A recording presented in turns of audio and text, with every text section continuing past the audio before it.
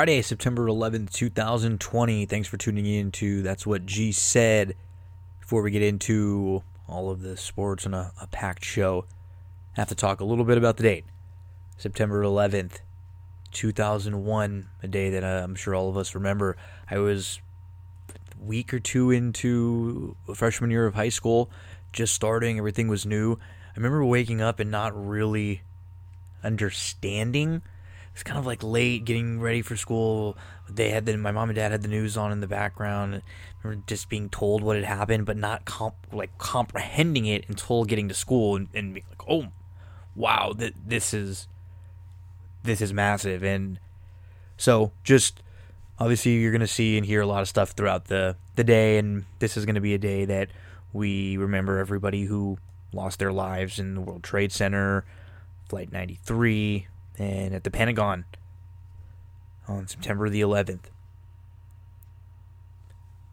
It's sad to have to start a show that generally I love to try to have a lot of fun, make people laugh. We're talking about sports. It's generally a light subject on most of my podcasts, but if you're living in California right now, there are just fires everywhere. And where I've grown up in Temple City, I live about 10 minutes away, not even from Santa Anita Racetrack, just a little bit south of there. And where I went to high school was in LaSalle, was at LaSalle High School in Pasadena, which is right up on the Pasadena-Sierra Madre border. I have tons of friends and family friends, people that we've known growing up with that have been evacuated, and they've had to leave their houses in Duarte, Sierra Madre, Upper Arcadia, Monrovia. We're not talking way up into the hills either. We're talking very, very low. So please just keep, everybody in your thoughts and your prayers. If there's ever anything you can do to help some of these people that lose their houses to fires, and just the hits in 2020 just keep coming. So let's transition, unfortunately, from all the bad stuff. And now we're going to talk about what we'll have on this episode of That's What G Said, a packed one. So we have NFL football to talk about. There was a game earlier. I'm recording this late Thursday night, right after the Chiefs-Texans game. We're going to talk about that. And then I have an interview with Dave Weaver where we get into everything happening in Week 1. We're going to go through all of the games for this weekend. Give you some of the plays that we have and some overall thoughts on the full season. You're going to get thoughts on the NBA. We're going to do some quick hits on everything going on. We'll look at the MLB. What would the playoffs be right now? And we're only like 15 games away from the baseball playoffs. Last episode of Hard Knocks, and then ton of racing for the weekend. Full card stuff for Kentucky down Saturday. Woodbine Saturday, it's Queen's Plate. We're going to give you a late pick 5 and some thoughts on all the stakes races at Woodbine. We're going to go through a Stable Duel lineup for your Kentucky Downs Saturday and give you all the info for Stable Duel for the week, and we'll give you a late pick 4 for Kentucky Downs on Sunday. I'm really excited for the lineup of guests we're going to be rotating with, going week by week, talking about the NFL each week, and then a couple other interviews that I'm going to have set up for the next few weeks that it might be a little bit different, a little bit unique, different topics, but I think you will all really enjoy. Let's talk about the NFL. We had a game tonight, and your Super Bowl champs, your reigning Super Bowl champs, the Kansas City Chiefs, looked very, very good. They won 34-20. Houston actually got up in this game 7-0. Kansas City scored a touchdown that got overturned, so Houston ended up taking the early lead after that got overturned. So they're up 7-0, and then Kansas City, like they do, they just go on an insane run. They scored 31 consecutive points, 17 points in the second quarter. The first 3 and out they had was with 5 minutes left in the game. And they even had an opportunity to score a touchdown late. They ended up kicking a field goal. Running back Clyde Edwards-Helaire, he had the opportunity 3 times at the goal line to get in. He didn't. That was probably one of the few blemishes on his resume and on what he did in his first game as a pro. He was excellent tonight. 25 carries, 138 yards, and a touchdown. He could have had maybe 3 touchdowns, because I think one of the only issues he had was when the field shrank a little bit, but he is really, really good. Talk about giving another weapon to this Chiefs team. They've got, you look at them and think defensively is where they're lacking a little bit, but their defense always seems to sort of come up with the stops when they need it, and offensively, if you can't keep up with them, their defense doesn't have to do a whole lot to win the game. Really doesn't. To win most games, most weeks, when you have the kind of offense they have, the kind of coaching staff they have, the kind of quarterback that they have, and now the pieces all around with a legitimate running back there. You've got the receivers, you've got the tight end.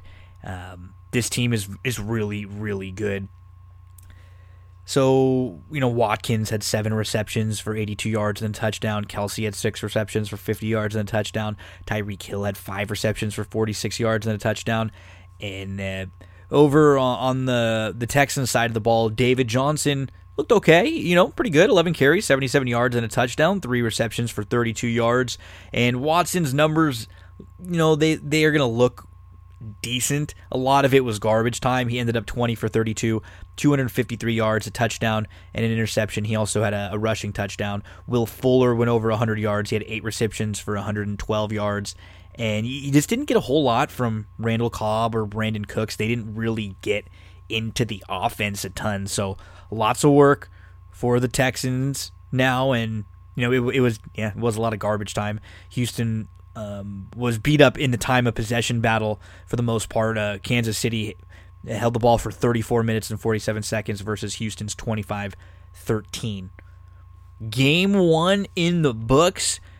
In just a little bit, we're going to get to predictions, previews, thoughts, some plays, our best bets for the weekend. Dave Weaver will join me to go through the entire slate. We didn't talk about the Thursday game because I knew this would be coming out either be right next to or after, and I decided just to wait and talk about the Thursday game after. So I will be posting.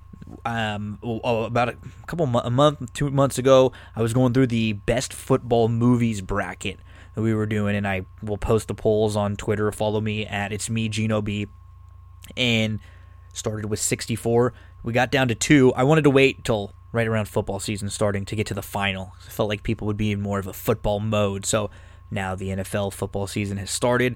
College football is also up and running in the places that they will be playing, it looks like. So the finals. It's Remember the Titans versus Brian's Song. We started with 64. We are down to 2.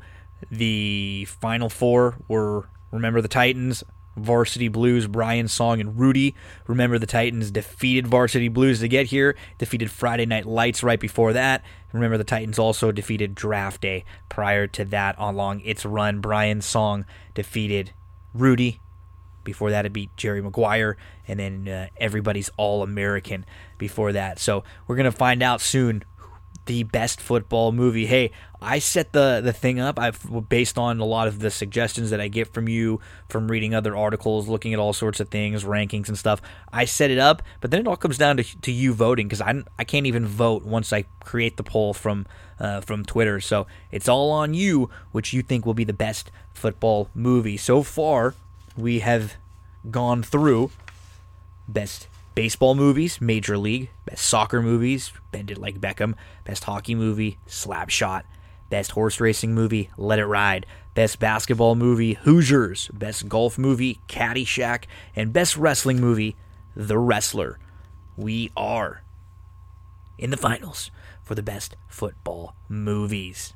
Well, it is football season, and I know a lot of people are big into fantasy football. I'm in 6 fantasy football leagues this year. That's the most I've done.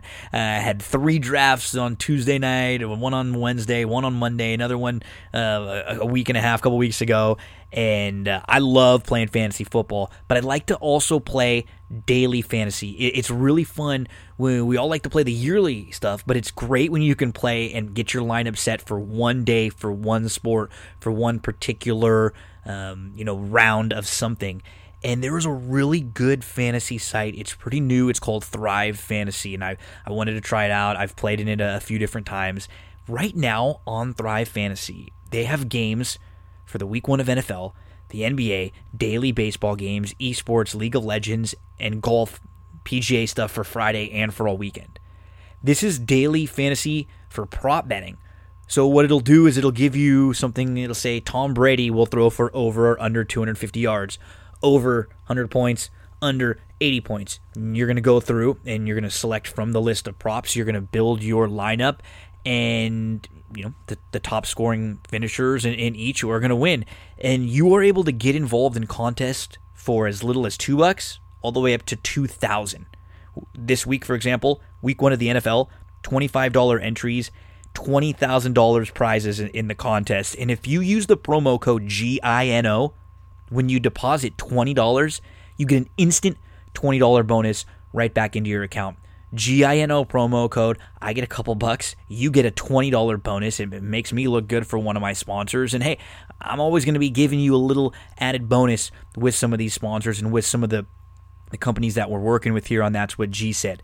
You an NFL fan, NBA, MLB, esports, golf, you can get involved in contests for as little as $5 all the way up to $1,000 if you want to play head-to-head matchups. And what's cool about these contests, you play for $2, $5, $25, or for a lot of them, you get the chance to win $500, $1,000, a couple $1,000. I've made withdrawals, deposits. I'm involved in all sorts of contests. Everything is totally legit. Don't forget that promo code GINO. You deposit 20, promo code GINO, you get back 20 instantly, and you can mess around, get involved in a couple contests there. Thrive Fantasy, really good stuff. NBA. So, I was excited after the Lakers win. We'll get to them in a minute. We'll kind of go in order since the last time we talked. The Heat, they're just kind of chilling. They're hanging out. They beat the Bucks 4-1. They beat up on the Bucks. And we saw Giannis get hurt, so he missed the last game and a half of the series, one of which Milwaukee ended up winning. And now, with Milwaukee losing, we have all the questions about Giannis. Is he going to stay in Milwaukee long term? He has one more year left on his deal. Is he going to do what we've seen many in the NBA do, where they demand a trade? They tell the team that they've been with, hey, look, we're going to leave at the end of this year, and if we leave in free agency, you're not going to get anything. If you make a trade right now, at least you get something for us. Carmelo Anthony did something similar, and hey, Denver got something for him. We saw Anthony Davis do that for New Orleans, and New Orleans got a nice package back for Anthony Davis. He could have just left in free agency a year later. They would have got nothing for him. LeBron did that a few times. Teams didn't get anything for LeBron. So that becomes a question now with Giannis. And one of the rumors that was out there, Chris Paul. Because Oklahoma City fired their head coach. Looks like they may be thinking about trading Chris Paul and possibly going in sort of a younger, different direction. Who knows? They have a ton of assets. They can make a lot of moves over there in OKC, but there were rumors about Chris Paul coming to Milwaukee. Is Milwaukee going to try to make a move, make a couple trades, make a big splash to show Giannis, hey, look, we want you to stay here. We're willing to spend. We're willing to do whatever you want to make you happy. It's going to be a major conversation now over the next year. And keep in mind, basketball season is going to come right up on us. They said it's not going to start probably until around Christmas or so. But wow, the season's going to end. It's not going to be much of an off season, and boom, we're going to be right back into basketball season starting again. Think about it. Football season is starting now, and basketball season's still going. And before football season's over, we're going to have basketball season starting again already and ready to rock and roll. It's just very little turnaround this year with the way everything was backed up. We got a Game 7 in the East. So the Heat, they're hanging out. They're waiting. Who are the Heat going to play? Winner of the Celtics-Raptors, where I gotta say, if I was a Celtics fan, I would be a little bit worried about this series, about winning Game 7, because it feels like the Celtics have just kicked the crap out of the Raptors. It feels like the Celtics have played so much better than them. The Raptors are still in this because they got that crazy shot from Anunoby to make sure the series wasn't a 3-0 series to get down 2-1. And then they were able to come back in that double overtime game the other night where the Raptors looked like they kept kind of choking the game away with opportunities to win it, and they kept extending. Now if you're Boston, you go to a Game 7, and maybe because you're not the favorite and you weren't really supposed to win here, there's not as much pressure on Boston, but it just feels like you look up and you go, wow, we've been the better team all series. We've played better. Our star players have been much more consistent throughout. Yet here we are tied and going to a Game 7 with the defending champions, a team who have a lot of players now who have been there. So on Friday, we're going to get a Game 7. Celtics Raptors, one of them is going to be moving on to play the Miami Heat in the Eastern Conference Finals.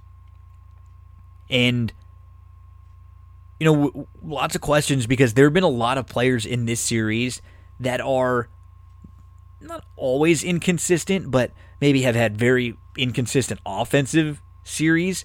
Which version of Kemba are we going to get? He was so quiet the other night. How about Siakam? He's been bad all throughout the series, but he hit a big shot or two in Game 6. How about Marcus Smart? When he's hitting his threes, when he's making 3, 4, 5 3-pointers in a game and giving them another real boost on the offensive side of the ball, how much better is this Boston team even? How much tougher are they than when he's just a defensive presence, which he's incredible as already. But when he's hitting shots like that, which you get from him, one every 3 games, it feels like Boston's been so much better. They should have won that game when Toronto hit the crazy shot. They probably should have won the game the other night when Toronto just sort of kept fighting to stay alive. It almost feels like if Boston wins this series, they're going to have won like 6 games instead of 4. Because it's like they played so much better throughout. When you go to the Western side, you look at the 2 top teams who are the Clippers and the Lakers, and they're up 3-1 in their respective series now. And I don't think either one of them would look and feel like they really played their best basketball, consistently in the playoffs.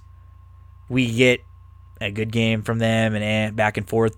Not real, and it's different with the 2 teams. So for the Clippers, who are up 3-1, the series was tied 1-1, and Denver came out in Game 3 and was up about 10 points for most of the game.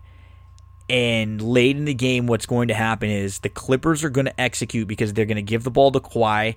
And if Kawhi gets doubled, they are going to have a lot of different options to hit big shots, and they're going to be wide open. If you double Kawhi, you're going to be leaving a Paul George, a Lou Williams, a Morris, some very skilled scorers, maybe a Harold towards the rim. There are a Shamit. They have a lot of different guys who can hit big shots. And if they're open, they will hit the big shots. So the Clippers are going to execute late, and that's what they did against Denver in that Game 3. They were able to just turn up the defense a little bit, and it was a little too much for Murray and Jokic. We saw Grant missing a lot of open shots, and then they just kicked the crap out of Denver for the most part in Game 4. You get little spurts from Denver here and there, and it looks like Denver is going to be in trouble. Remember, they were in this situation before. They were down 3-1. Just trying to do that against the Clippers is going to be much different. And we've seen the Clippers be this team that they flip a switch, which it's a little bit scary. It's been a little bit scary getting to this point because there have been a couple times where if you're a Clippers fan, or I'm sure they've looked up and went, really, we're down 5 right now, or we're still in a competitive game with this team that we're so much better than on paper. And so if the Clippers, put away Denver on Friday when they play in Game 5, you'd have to imagine a series with the Lakers if the Lakers can get by Houston on Saturday at Game 6. And I'm not going to just say the Lakers are home free yet, because it would be very difficult for Houston to win 3 in a row. But hey, crazier things have happened. So I'm not going to say anybody's home free yet. But let's just say if these 2 teams both get there, you'd have to imagine the Clippers won't be lackadaisical or won't be in a Lakers series where they're turning it on and off. If they lose a game or two and just don't play well, that's different. But you'd have to imagine the Clippers are going to give you the kind of effort and lock in against the Lakers team that they've wanted to play all year long in that situation. And I think the same could probably be said for the Lakers. I think the difference with the Lakers is, sometimes they just don't shoot well. Like when they're not playing well, a lot of the times it's not as much. I think with the Lakers of a sense of thinking acting like we've won or acting like we've been there. I just think the Clippers are deeper. They're a little bit probably more well-rounded. They don't have as much size, but overall, they're just a team that sort of carries themselves like they've won a few championships. I think with the Lakers struggle, it's because maybe they're struggling with a certain matchup or rotation that they still may not have figured out here and there. So they have less of a margin for error, the Lakers do, than the Clippers if we get to that matchup. And I can't wait. I'll be so excited if we get that Lakers-Clippers matchup, something that Laker fans and Clipper fans have really been wanting for a long time. And to have two teams this good playing against each other in the playoffs would be a ton of fun. And the Lakers are now up 3-1. They've won 3 in a row. They did similar in the first series against Portland where you lose game 1. And LeBron's even mentioned it. He kind of takes him as a feeling out process. Hopefully against if they are able to get through and get to the Clippers, game 1, they'll be able to be, using it as a feeling out process while also, feeling like they have a good opportunity to win that game. Their defense continues to be excellent though, the Lakers. And when you're getting these nice contributions from the bench players here and there, and it's just different players stepping up, that's what the one thing that's been nice about the Lakers. All year long, people have said, who's going to be the third guy, the third scorer? It's got to be Kuzma. He has to average this many points and do this and do that. Well, you know what? It doesn't. When you have AD and you have LeBron and you know what you're going to get from those two night in and night out, you just need one other guy to step up, maybe a combination of a few others to step up, and the Lakers have been getting that in round 1. KCP was playing very well. Kuzma has played excellent all throughout the restart, coming back in the bubble. His defense has been great. So even on nights when he doesn't shoot well or doesn't score a ton, he is still being very productive on the floor. And that was something that he used to not do. If he didn't score, he wasn't helping you out on the defensive end. Now Danny Green all of a sudden is stepping up and having a good game. Rondo's been the one through this series now for 3 consecutive games who's been very good. And, if you looked at Rondo the last couple years, he was terrible. He was one of the worst players in the league since he's come to the Lakers. What we've seen him do in the last 3 games, he did not do for a total of 10 games complete over 2 years. So for everybody who ripped on him in the 2 years playing, hey, you know what? He was playing poorly, so we're going to say it when he's playing poorly. Right now he's playing damn good. And he's giving you something that I think a lot of us didn't think Rondo had left. We've always heard about this playoff Rondo. It's been a few years since we've seen it. Who knows if anybody thought it was there. If he's able to hit just 1 or 2 threes a game when he's wide open because they're going to sag back off of him, it's unbelievable. When he gives a little bit of effort on defense and is just sort of standing in the right spot and not cheating and not reaching and not being a little lazy on defense, that's a big help. He got caught a little bit on defense a couple times in game 4, but he's passing really well. He's attacking the rim, and when he's playing like this, I hope he continues to play like this because this gives the Lakers another wrinkle. It's hard to count on it. You applaud it when it's there. It's hard to say, okay, we can just pencil Rondo in now for 30 minutes a night. He's going to be awesome. I don't think we can count on that. But when he plays well, hey, great job, Rondo. Caruso hit one of the biggest shots, probably the biggest shot of his life tonight. I think it was a 5-point game late in the 4th. The Rockets are on a big run coming back. Caruso's in the corner for a 3. He hits the 3, comes back and makes a great defensive play on the other end. And that's Caruso for you. He's not gonna force the issue ever. He's gonna take what they're giving him. He's gonna play his role, and then when you least expect it, he's gonna kind of come out of nowhere and just throw down this nasty dunk, and you forget how athletic the guy is. Morris was inserted in the starting lineup. You know, the Lakers have gone small this series. Dwight Howard played, I think, one half of one game. JaVale hasn't played the last game and a half. They've changed the starting lineup now. And this was a coaching adjustment that a lot of people said, oh, you can't do that. You don't want to adjust. You can't play their game. Well, Vogel and the Lakers have done a good job. They have. And they're one game away from a conference finals. Over in baseball. Okay, can you believe that teams now have played anywhere from 37 to 46 games? So like the Cardinals have played 37, the Marlins have played 39, Phillies played 40. Up to the Padres who have played 46, Dodgers, Twins, Giants, Cubs all played 45. It's like the Dodgers have 15 games left in the season. That's crazy. And remember the way the playoffs are going to be set up this year in baseball is going to be different. 8 teams from each league are going to make it. American League 8, National League 8. 16 teams total make the playoffs. Your top 2 teams from each division, and then 2 wild card teams from each league. So a total of 8. So you get the 2, 2, and 2 from each division, and then 2 wild cards from the American League, the 2, 2, 2 from the National League divisions, and 2 wild cards from the National League. So currently, if the season were to end right now, and you're going to say, oh, well, the season's not going to end. We're 15 games away. 20 games away at the very most, 23 for the Cards. So right now in the American League, there are some major surprises too. The number 1 seed is the Oakland A's. I guess that wouldn't be the craziest thing in the world for the A's to beat the 1 seed. They were thought to be a really good team this year. But the team that would be the 8th seed, the Houston Astros. Guess it's a little different when you don't know what pitches are coming, right? But they're the 8th spot, and they are only half game up and a half game into the playoffs. And Baltimore Orioles are just on the outside looking in. So we have the 1 seed, Oakland A's versus the Houston Astros, 8 seed. We've got the 2 seed, the Tampa Bay Rays, versus the Yankees. They're the 7 seed right now. Houston is under 500. The Yankees are just over 500.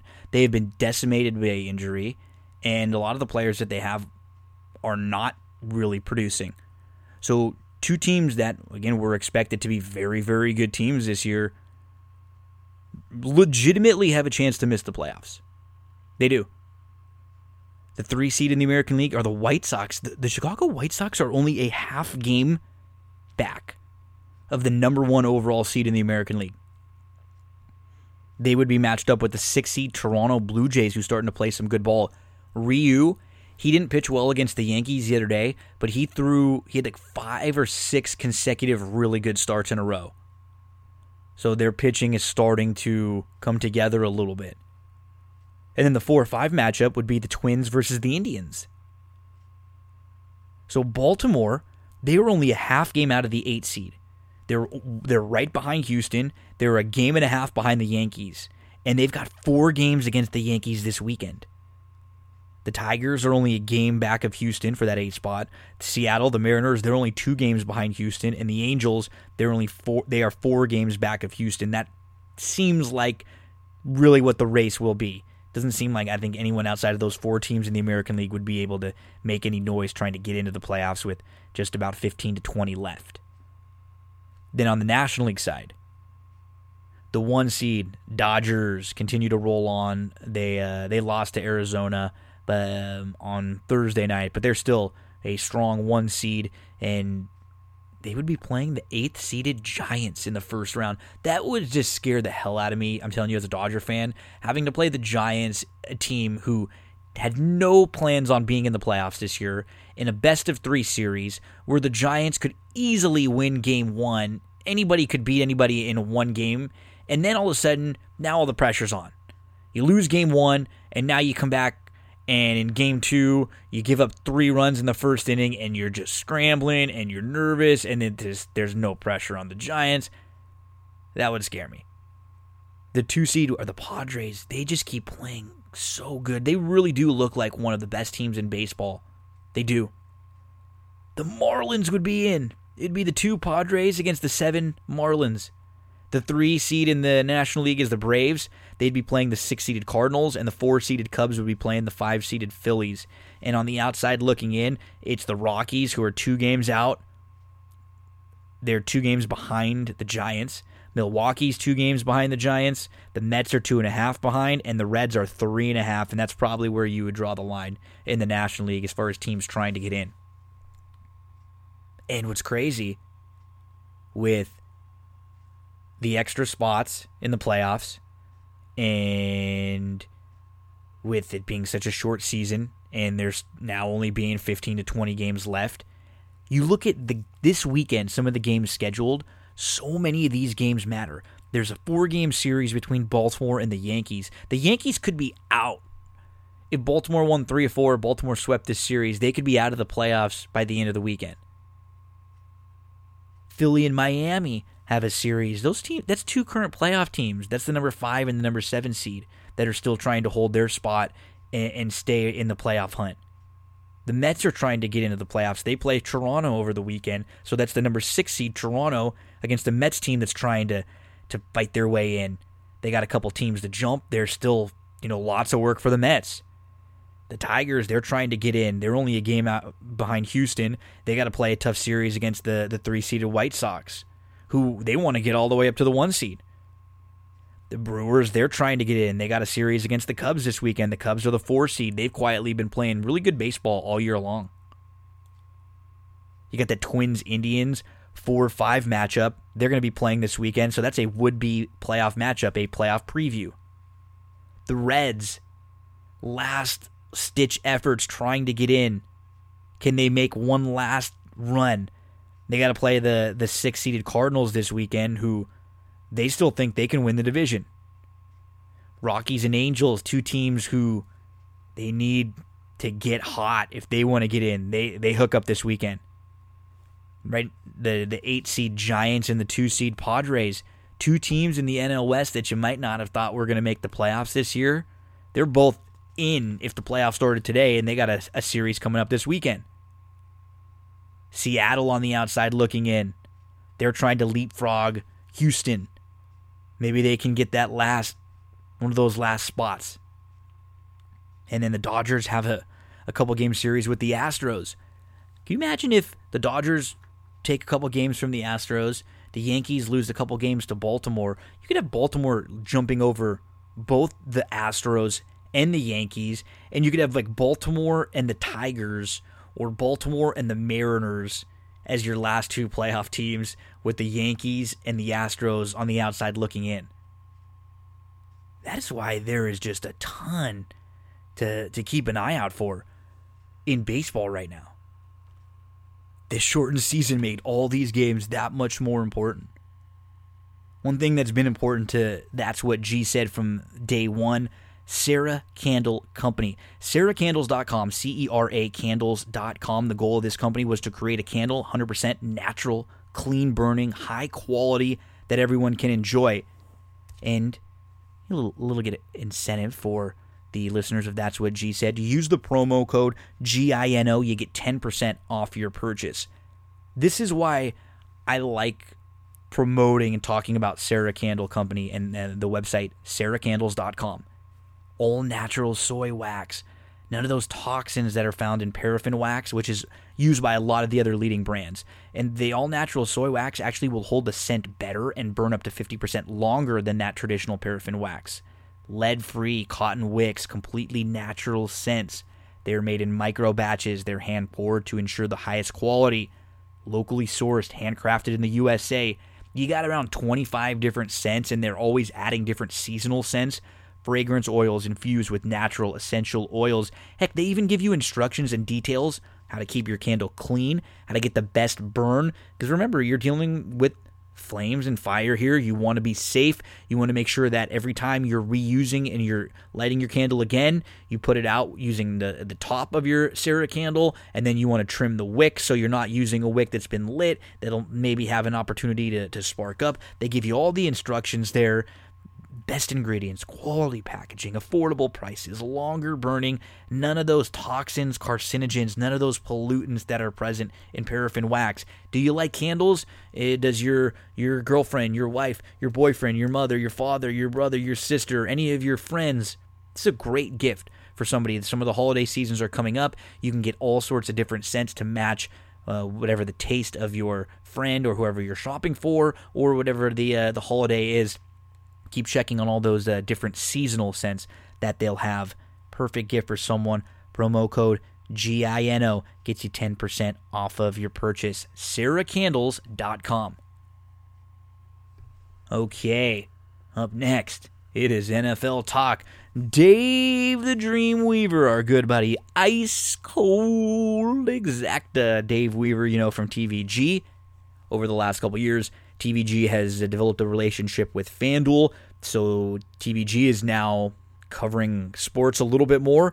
They actually have some shows now, one of them in the morning that Dave will talk about, where he is going to be covering the football games, and he's been covering gambling. He's been covering all different sports. This has been a couple years now, so he's paying a lot more attention from an analyst standpoint. We get into everything about Week 1 NFL with Dave Weaver. Kick back and enjoy. In this crazy 2020 year, where a bunch of sports have been canceled and postponed and everything, for some reason, football is actually getting to start on time, and they're going to Week 1 underway. We're going to be talking about every game, every week here on That's What G Said. We'll have different guests coming on each week to give some of their thoughts on the week's games. And joining me now, my very good friend, someone who many of you probably know the name from horse racing. You probably think TVG when you hear Dave Weaver. But Dave, because of the relationship that TVG now has with FanDuel over the last couple of years, your role has expanded much, much more to just horse racing. You've always been a degenerate gambler, sports fan who loves to watch football, bet on football, watch games, have a few drinks, play some fantasy. But now you're actually covering every week, every game. It's a little bit different role for you, and you talked about it last year when you came on, but now you're not only a horse racing analyst, you are a football analyst too. That's a very flattering way to describe me. Yes, that's pretty much me in a nutshell.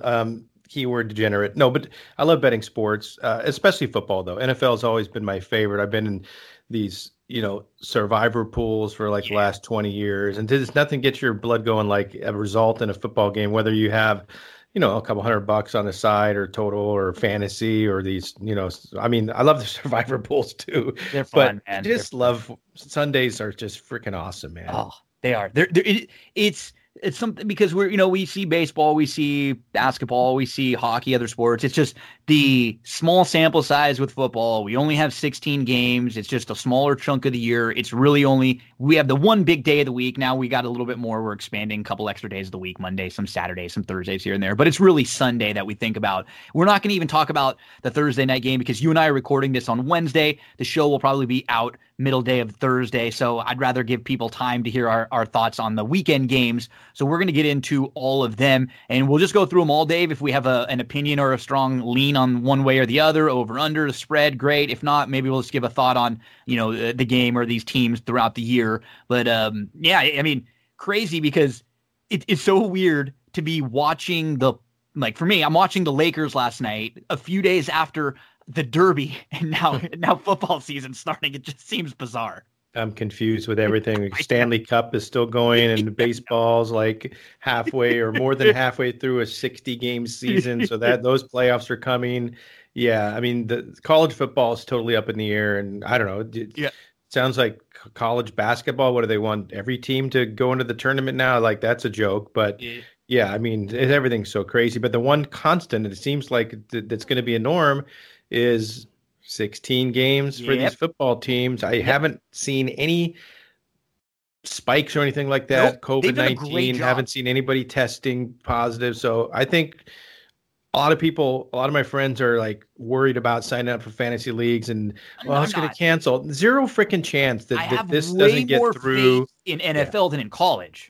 100%. And NFL, if you've been watching any Hard Knocks and you've seen the way that they do, the Chargers and the Rams have had to do everything every day with the temperature, that's a safer environment than the real world. Oh, for sure. And then just the question is, in between practice and home, are people being tools, Yep. but hopefully not. And then another, major factor that we're going to have to look at this year, what's it going to be like with no crowd? How much of a home field advantage are we going to build into some of these games? And then are we going to have to monitor it? I've seen something like the Colts are going to have 2,500 people in the stadium, which sort of seems unfair that one place can have people and another can't, based on. But that's just another added factor because we've been, for so long known to kind of build that 3 points or so in for a home field advantage or for someone. And that, is it going to be still a big deal sleeping in your own bed and not traveling? Sure. But are games not going to go back and forth, or you're not going to see some kind of runs? We've sort of seen it in basketball in the bubble where there's not really a home court advantage. I think the biggest thing is the lack of crowd noise. And I don't know what the rules are. Like, are you allowed to pump volume through your speakers so the opposing quarterback can't hear on 3rd and long? Or is it going to be complete crickets? Because the whole benefit to me in the NFL of being home is when you get so loud, you're causing false start penalties. You're causing guys to jump. Players don't know the play. If there's no fans and quarterbacks can hear and receivers can hear and running backs can hear every single play, we might see a lot of games going over just because the offenses are going to be so in tune with the play. I don't think nobody's really talked about that with no crowd noise, how easy it will be for offenses to know, what plays are going on. Because it's so difficult when there's, 60,000 screaming fans. We're humans. You forget about the human element. So many times people think that like the athlete is like a robot, but you forget to count that into the equation. Human element, things happen. You get into a bad streak. Oh no, you threw another pick and the crowd's eating you alive now. Like little things like that. It's just, we've seen it kind of easier to bounce back. Teams go on back and forth runs in the NBA. So, and this is going to be, this will be different. But like you said, the one thing that's going to be nice is it's a constant. We're still starting the same time the football season should. It looks like we're going to have a same type schedule. And really one of the only things is just going to be a little bit of an expanded playoff this year with a couple extra teams now getting in. So one on each side. So just teams that maybe have been on the cusp getting into the playoffs the last few years, you might have an extra chance to get in. Let's jump into it right now, Dave. Let's go game by game. Let's start with an interesting one. Let's start with Miami at New England. So, of course, this is, New England without Tom Brady, but not a bad pinch hitter off the bench, Cam Newton, if he's healthy. And that's what we're all going to be looking at when we watch New England the first few weeks. Miami, I thought, has a really nice coach. He did a good job with a team who we all thought could be winless last year. They showed some fight. They have some young talent. They still seem like they're, not quite there yet, but they're probably closer to New England than they've been in years. Where do you go in this game? This is New England right now is about 6.5 point favorite. I see the over under around 43.5. I think Miami's actually good this year, and I think the Patriots are going to drop off big time. I think Miami goes in and wins this game. They've had the ability to beat New England in New England. They did it last year as a big dog. I mean, Ryan Fitzpatrick still can make some magic. Sometimes he gets a little wild and throws 5 picks, but he can throw the ball down the field. I think Devontae Parker might have got a little bit banged up this week. That's a question mark. But, I mean, they picked up Jordan Howard. They're not the best offense in the world, but I think there are some serious question marks in New England right now. They lost a lot of Miami. people opting out. This is one of my money line plays. Miami, I think, will win this game outright. I might wait to see if I can get it to 7 to take Miami. I would really love that extra. But if you're playing like you are, then it doesn't matter. And I could see that too. I feel like it's going to be a little bit of I just don't know if Cam's going to be able to come in right there and click with a lot of opt-outs on the Patriots too. They have one of the teams that have had the most players opt out to not play this year.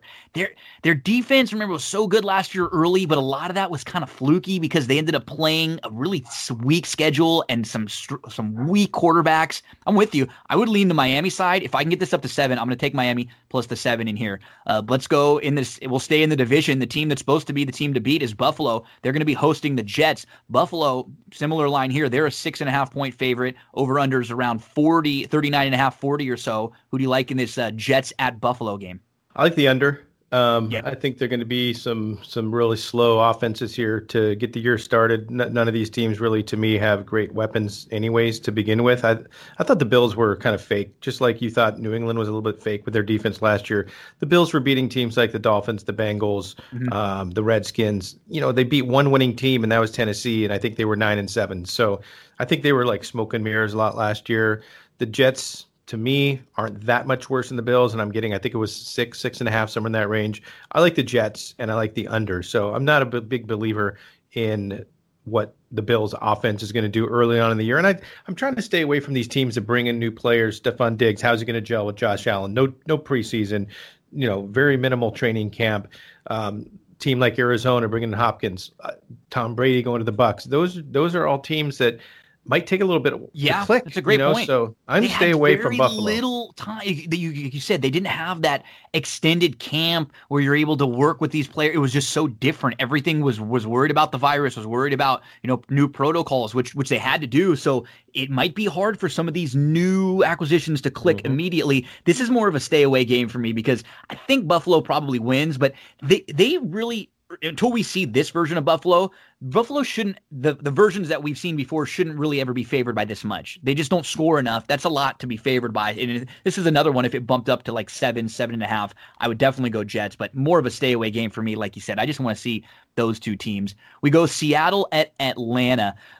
Seattle is a 2-point favorite in this game. So Atlanta is a 2-point home dog. Over under is 49 in here. So Seahawks, Falcons, which way do you lean in this one? This is my best bet of the week, and I love the Atlanta Falcons. I'm not a big believer in the Seahawks. I thought they got lucky to win a lot of games. Russell Wilson very lucky was last just year, scrambling and pulling things out. I mean, he was awesome, but he cannot save this team 16 weeks this year. And this is a better division this year. With Arizona improving. The Rams aren't going to be too bad, and of course the Niners are going to probably win that division. I think Seattle might be a 9-7 type team, and they go into Atlanta and get shocked by a team that I think nobody is giving any respect to. You look at what Atlanta did last year. They beat San Francisco at San Francisco. They beat the Saints in New Orleans, and they sucked the first part of the year. Dan Quinn made some coaching changes right around November. I think they were either 0-8 or 1-7 going to the bye week. He moved some guys around from certain position coaches to different spots and just needed to make a few tweaks. And they were awesome the second half of the year.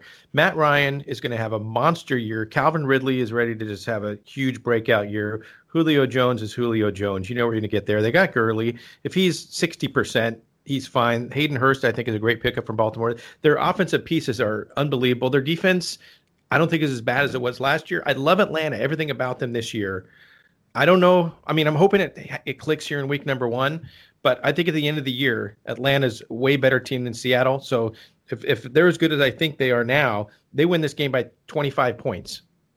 Atlanta can beat anybody and can lose to anybody. This is not a situation that Seattle does well, going and playing an early game on the road. And again, we don't know how much the road is going to matter, but just for the travel, the time, that still is going to matter.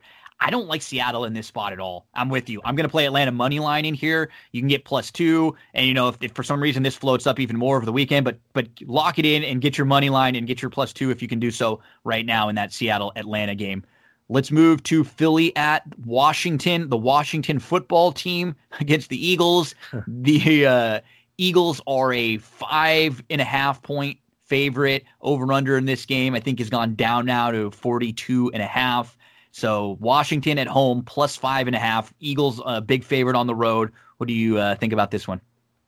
I'm just looking at this is just like a horse racing handicap. You look at past performances and you look at the history of what Philadelphia has done going to Washington lately. They have won the last 3 games in Washington by an average of about 15.6 points. So they've won by 10, 13, and 24. So to me, that repeats itself. I think they're going to go in there. They got some question marks, Miles Sanders has missed a little bit of practice, but he was out on the field today. I think he's fine. If not, hey, Boston Scott filled in pretty nicely towards the end of last year. But I think the running game last year, they didn't know what they were doing. Jordan Howard's, even Sproles were taking carries in week number 1. Now Miles Sanders is a go-to guy. They know he's the number 1. I think Deshaun Jackson, healthy, is going to shred the secondary of the Skins. So I'm expecting them to jump out to, a 24-point lead and pretty much coast into an easy cover. Yeah, this is probably a game that a lot of people might play money lines and parlays and stuff to hook the Eagles in. And I think the Eagles is a strong place. And anything under 6 is nice. And they're a good team that this week, if you're playing like fantasy, any kind of like daily fantasy stuff, they're a good defense to use this week because they're not generally, or even if you're like a year-long fantasy and you just are someone that picks up and streams defenses throughout, they're a good defense to pick up right off the bat because a lot of people are going to draft they're going to draft the Colts, the Ravens, the Bears, the teams that they think have the great defenses. You don't necessarily think of Philly as one of them, but they're going to have a couple decent matchups because they're going to play Washington and the Giants a couple times throughout the year. So they might be a good one to stash and you can start them right away in week 1. Let's get to Green Bay at Minnesota. So Minnesota is now a 2.5-point favorite in this one. Green Bay was a team who it felt like things really broke well for them a lot last year, and they got blown out a couple times against the 49ers. So it seems like when they had to step up against the big boys, they really were kind of fool's gold. What do you feel with Green Bay this year, and what do you like in this game with Minnesota 2.5-point favorite? Hate this game. This is the worst game for me to bet because these are two really good teams. It's a tight line. Packers could be great again. They could suck. Minnesota could completely suck or could be great. I can't figure this game out. I'm not playing it. I would take the Packers just because I'm getting points. Yeah. And I think these two teams are dead even. They're going to compete for the division pretty much somewhere around 10-6. I think both at the end of the year. I hate this game. So give me the Packers just because they're the dog. Especially if it goes up to 3, I would take the Packers. At 2.5, it's a total stay away. I agree with you. I have no idea. These are two of the teams, just like you said, that I don't get very much of a feel for this year. I have a really hard time. If Green Bay regresses, I would not be shocked at all. Things went their way last year, but they're always in it, like with their talent, some of their skill level on both sides of the ball. And in the wide open division, they're not going to be bad. So this is just a game. And Minnesota, I don't know. They have a lot of defensive changes. They did, are they going to miss Diggs on the other side of the ball from Thielen? So some question marks there. I completely agree with you. This is a weird game and sort of a stay away. The Minnesota Vikings favored by 2.5, over under 45.5 there. We go to the Colts at Jacksonville, and the Colts are a very hot team. They've made a couple moves. They were a team that was good last year, but they had a few games that just got away from them. Brissett mistakes. They were sort of a little unlucky in a couple games, and the Jags look like they are tanking. Minshew mania here for a year. They're an 8-point dog at home, and the over-under in this game is 45. I'm going to give you my overall perception of these two teams on the year. I think the Colts win the division, 11-5, very good team, both sides of the ball, an awesome offensive line and a great defensive line. And I think Jacksonville is probably going to end up 2-14 and the worst team in the league. But that being said, I like Jacksonville in this game because Indy just, for whatever reason, does not match up well year in and year out against the Jags. Maybe it's because they're always so overconfident. They go in as a big favorite and barely win, but they're 0-5 against the spread last 5 years in Jacksonville. They're 1-8-1 against the spread overall the last 5 years against Jacksonville. So for whatever reason, they just don't blow this team out like they're supposed to on paper. So even though I know Indy's a much better team in this particular game, I'm going to take the points. I'll take Jacksonville. I'm with you too. I'm taking the because this is just one of those buzzy games. I think Indy's going to win this game. I could absolutely see a late garbage. They're up 2 scores, and you get a late garbage touchdown from Minshew to cover the spread here. Especially when you get the +8 and you give yourself the cover of a touchdown and a 2-point conversion. So I love if you can find the 8. Jacksonville, take the home dog here. Indy's the better team. I think Indy has an opportunity to be a really good team and be right up there with the top tier teams if Rivers can stay healthy. They're going to have a ton of weapons, and their defense is improved also. They're just a really, really well-balanced team that I like their coaching staff. I feel like this is just going to be one of those division games. It stays a little closer, and Jacksonville's heard the last couple of weeks, everybody's saying they're going to be the worst team in the league. They're going to come out and try a little bit here. And Minshew can be feisty. He can keep you in games. He's not like going to win, and he's not a franchise quarterback, but he's not an absolute nothing back there either. He can move the ball around a little bit. Let's go Chicago at Detroit. We have Detroit now is up to a 3-point favorite in this one. The over-under is 44. And you look at the Bears, very good 2 years ago, and then they came back to life last year. They've got some question marks about who's going to be taking the snaps. It looks like it's going to be Trubisky now, but has he ever really lived up to the hype and the draft pick? Where do you stand on the Bears this year? And what do you think in this game, Detroit -3? I think the Bears are terrible. I think their offense is complete garbage. They're probably the worst offense in the league. They don't scare me. They, probably going to score 7 or 10 points in half their games this year. And their defense, which used to save them 2 years ago when you couldn't run on them, and they gave up 77 yards a game, which was number 1 in the NFL. Last year, they regressed and gave up an extra 25 yards. That's 102. So you can run on them now. They don't scare you offensively. I like Detroit. Detroit did lose to Chicago last year at home, but they had David Blau and Bo Scarborough as their quarterback and running back that game, and I think they barely lost. Now we got Stafford back. Kenny Golladay is an absolute freak. He's going to have a monster year once again. And their running back is absolutely loaded now. They picked up Adrian Peterson just in case there's a little bit of a, hiccup with their draft pick, DeAndre Swift. They can, piggyback AP with Kerryon Johnson. Yeah, they got a lot of weapons. They do. Yeah, and I like their offense. They were sneaky good at the beginning of the year until Stafford got hurt. Remember, they had those 2 games where they got screwed by the refs against Green Bay. Yeah, and then they had would have been like 5-0 against Kansas City that they blew a couple that were right on the goal line where they turned it over and then Mahomes went back the other way. Yeah, they should have been 5-0, and that would have changed everything. And then the one game where they were just kind of going back and forth, and you could just kind of feel that it was a game that kind of like took them out of a playoff contention. So I think they're going to be a lot better this year too. It's anything 3 or under, I'm completely fine with. I don't want to get up into 3.5, but if you can find 2.5 out there and up to 3, I'm definitely on the Detroit side. I need to. If Chicago is going to be good, they're going to prove it to me at least the first few weeks of this year, because I just don't think so. A team who I think is going to be better this year than they were last year, and they were really buzzy last year, is the Browns. We're going to have the Browns at Baltimore. Baltimore is a 7.5-point favorite in here, Dave, and I'm going to go with the Browns as long as it's anything under 7. I think the Ravens still win this game. I just like everything that the Browns did last year with the moves, the good roster moves. Now they added to the offensive line. Instead of a weakness, it's going to be a strength for them, and their coaching staff is just going to be competent, actual human beings who can coach a game and know what they're doing. I think they're going to be a very solid team this year. We're not hearing anything about them, which I love. They're flying super under the radar compared to last year, where everybody was Browns.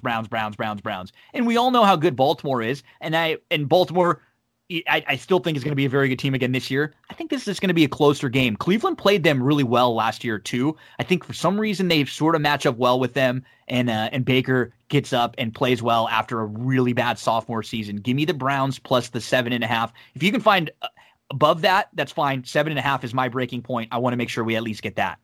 I got them at 8.5 a few days ago, which is beautiful, a pretty good number. But I think they can win this game. I'm with you. I like Cleveland as well. This is a lot of points for a divisional game in week number 1. I mean, Browns went in there last year at Baltimore. Baltimore was 14-2 their last 2 games. One of them was the Browns. They got their asses kicked. Baker Mayfield had like 350 yards. Nick Chubb ran for 188 yards and 2 touchdowns. So you got guys that are confident that they can go in there and put up big numbers. Landry Higgins is, getting a second chance here.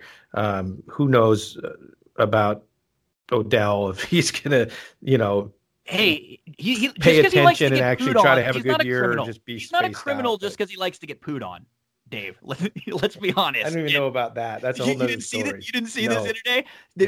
Apparently there was a rumor from a girl that's been with him, and it was all over. He was trending that apparently Odell likes to get pooed on. That's a thing of his. 2 weeks. Hey, you know what? He's no criminal. That's just one of. It's funny because I drafted a fantasy like 2 fantasy drafts later that day, and nobody wanted to pick him, and I ended up getting him really late, and I started laughing, and I said something similar to that. I was like, hey, this guy's not a criminal. He just wants to get pooed on. So hey, I think the Browns are going to be sneaky. I think they're a playoff team this year, especially with the extra playoff spot. I think they get in this year. Let's go to the Las Vegas Raiders. I'd imagine especially when things, normalize back up, you get out to Vegas a few times. I'd imagine you'll get out there and see a few of these Vegas Raider games. They're playing at Carolina, though, to open the season. They got a tough schedule this year, too, if you look at the Raiders' schedule. Carolina is a 3-point underdog at home, but when you talk about teams that have a lot of turnover and some changes, they're going to be one of them now with a new quarterback, new pieces, lots of new pieces on the defensive end. But, I mean, I don't know. Do you trust the Raiders as a 3-point dog on the road in the first game of the season? Not my favorite game either. It's this one I could see going a lot of different ways, but I don't think the Raiders yet deserve to be favored on the road. I agree. I mean, they were okay last year. They sucked 2 years ago. They're trending in the right direction. Josh Jacobs is set to have a big year, but I don't think they should be a field goal favorite on the road. I think Teddy Bridgewater had a great opportunity to prove what he can do last year when Drew Brees went down, and now he can carry that momentum here. He's got one of the best backs in the league. He can hand it off or dump it off to McCaffrey. And you got DJ Moore and Curtis Samuel, and you pick up Robbie Anderson from the Jets, who is a guy that is probably really underrated and might be able to have a big year there. So you got good receiving targets, a monster running back, workhorse. The defense is going to be the question mark for Carolina, but I think they're the right side in this game. Me too. And then number at 3, especially if you get 3, 3.5, anything 3 to 3.5 is great. And under 3, I would still lean Carolina, but that's just a good number. So if you can find that one out, I'd go get it.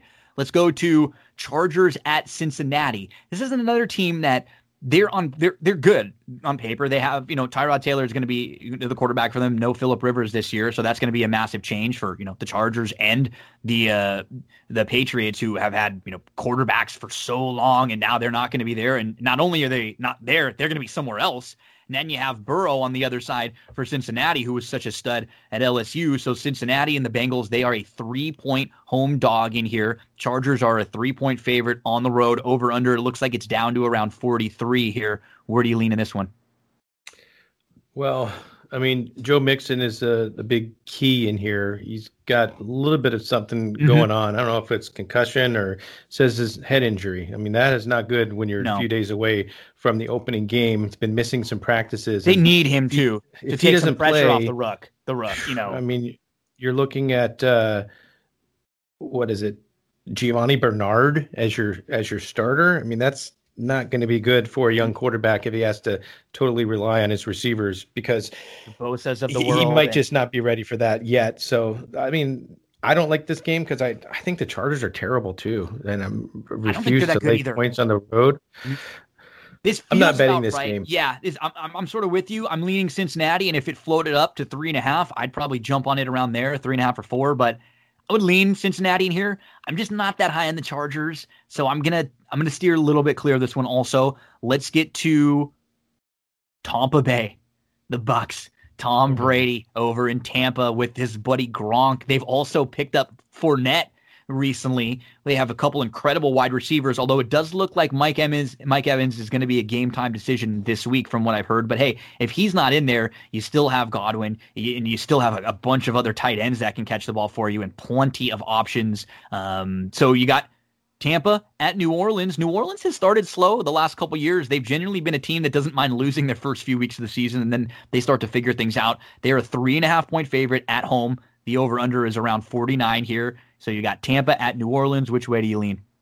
Not the last couple years. 6 years in a row, the Saints haven't covered in week number 1, and they're giving up a ton of points. They lost to Tampa 2 years ago, 48-40, as like a 10-point favorite at home. They just, for whatever reason, Sean Payton and company need a few weeks to get things tuned in. I think Tampa Bay does show up here. Might lose by 1 or 2 or 3. I mean, if this line stays at 3.5, I think there's every reason to think that Tampa can score a ton of points in this game, as the Saints usually give up a lot in week 1. This one's weird to me. I agree with you. I'm going to stay away. The only reason why I'm staying away is because the stat you gave makes me immediately want to go to Tampa.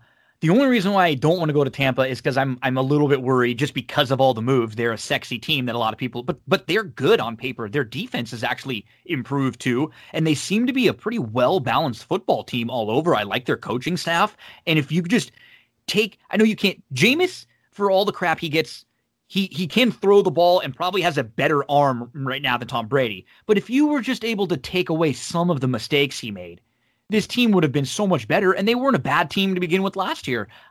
They're going to be good. I don't know how good. This is a weird game. I just kind of want to watch this first game. I'm not going to jump on either one too hard yet because it feels like a weird game to me. Let's get to Arizona, San Francisco. San Francisco is a 7-point favorite at home. Arizona, 7-point dog on the road here. Over-under is 47.5. So we got year 2 now with Kyler Murray, year 2 now with the coaching staff there in Arizona. You bring in Hopkins. So, overall, offensively, seem to be more well-balanced, still have some defensive issues, but they're running into a tough matchup week 1 against a 49ers team that, man, I kept trying to beat this team last year. I kept thinking what they were doing early on in the season when you could look at their games individually, you could see that their opponents were coming on off a short week or a bad matchup or a trap game. So I had a tough time buying into San Francisco until they just kept beating me over and over last year. And so I'm sure this year, if I jumped on the San Francisco bandwagon, they'd have a bunch of injuries and struggle. This is definitely a game I'm watching first because I don't want to do it to San Francisco this early. I like Arizona. I like Kyler. I drafted him in a couple fantasy leagues. I think he's going to be good. But you kind of mentioned this is a tough division, man. All 4 of these teams feel like they could beat anybody. Yeah, it's a great division. Any of them could win it. Even Arizona, I don't think is totally impossible. No. Question marks on Deebo Samuel. He's got something going on with his foot. He's going to miss practice this week, but they still have him as a possibility for week 1. Take him out of the equation, and that really brings down Garoppolo's opportunities to throw the ball downfield. Mm-hmm. So I'm thinking that, they're still going to be okay with Bourne and their rookie that could be running some deep routes as well. But I'm not sold that they should be giving up this many points. I think Arizona is going to be one of the more exciting teams offensively to watch this year. Kyler Murray could certainly get himself involved in the running for MVP. With another, improved season. He did awesome last year. Way better than I thought. I thought he was going to be a bust, and he was fantastic. It just might take him a few weeks to gel with Hopkins. But when you have one of the best receivers, maybe it's not hard to gel. I mean, if I threw up balls, I'm sure he's going to catch every one of them that I throw to him if I come within 5 yards. So yeah. I think the Cardinals, this is one of the more ways to win we've been doing about the last 3 weeks on TVG. This is one of the games that we really didn't talk about much, maybe just because it's a later game on Sunday, but I didn't get a chance to dive too much. But my gut here is that the Cardinals cover. Yeah, I think I sort of feel the same way. I don't think the Cardinals win.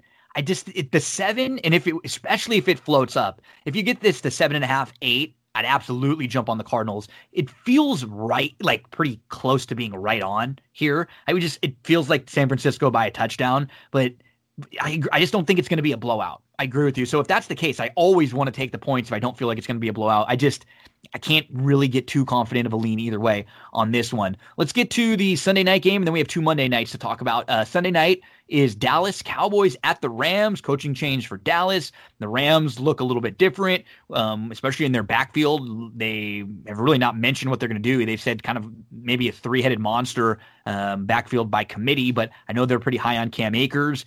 You still have some good pieces there. Defense is going to be the question for the Rams. Their defense was horrendous last year after being a good defense in the year they made their Super Bowl run. So I think they're going to be a little bit better. We talked there in a tough division. Dallas, I never know really what to do with. And I think a lot of people are very high on them, assuming that a coaching change is immediately going to equal a ton of success. This is an interesting sort of sneaky game for opening night. And the Rams fan in me would not want to take the Rams, but the analyst and the better in me looks at this game, especially and thinks if it's anything like +3 to 3.5, I would lean to the Rams. I like the Rams, and here are the reasons why. Not that paying a guy $105 million for 5 years suddenly makes our defense good, but Jalen Ramsey got paid this week.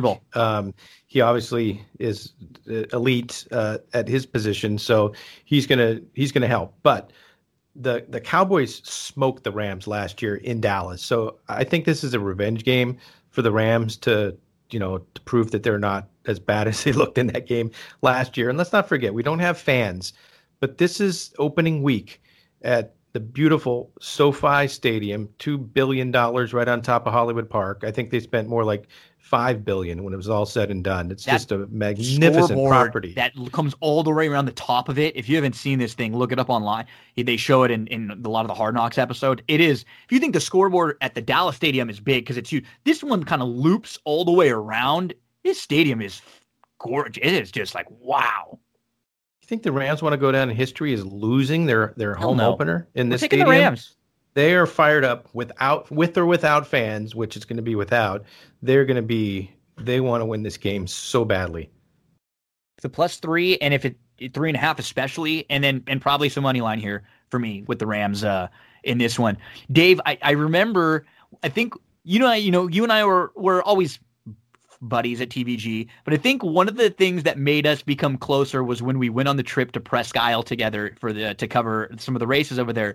And when we went, it was actually I think like Saturday, Sunday, Monday. We came back Tuesday, and the Monday that we were there after we covered the races was the first Monday of Monday Night Football when they had 2 games back to back. And so we were on the East Coast watching watching the 2 games together. We were like betting on them a little bit, and we were drinking. We were up all night because we already had done our work, and we just had to travel back. But I remember whenever I think of this first Monday night with those 2 games, I always remember watching the 2 of them with you out there in the hotel rooms and having fun and staying up and just I think that was one of our bonding moments. So we've got those 2 Monday night games coming up this week. Let's talk about the first one.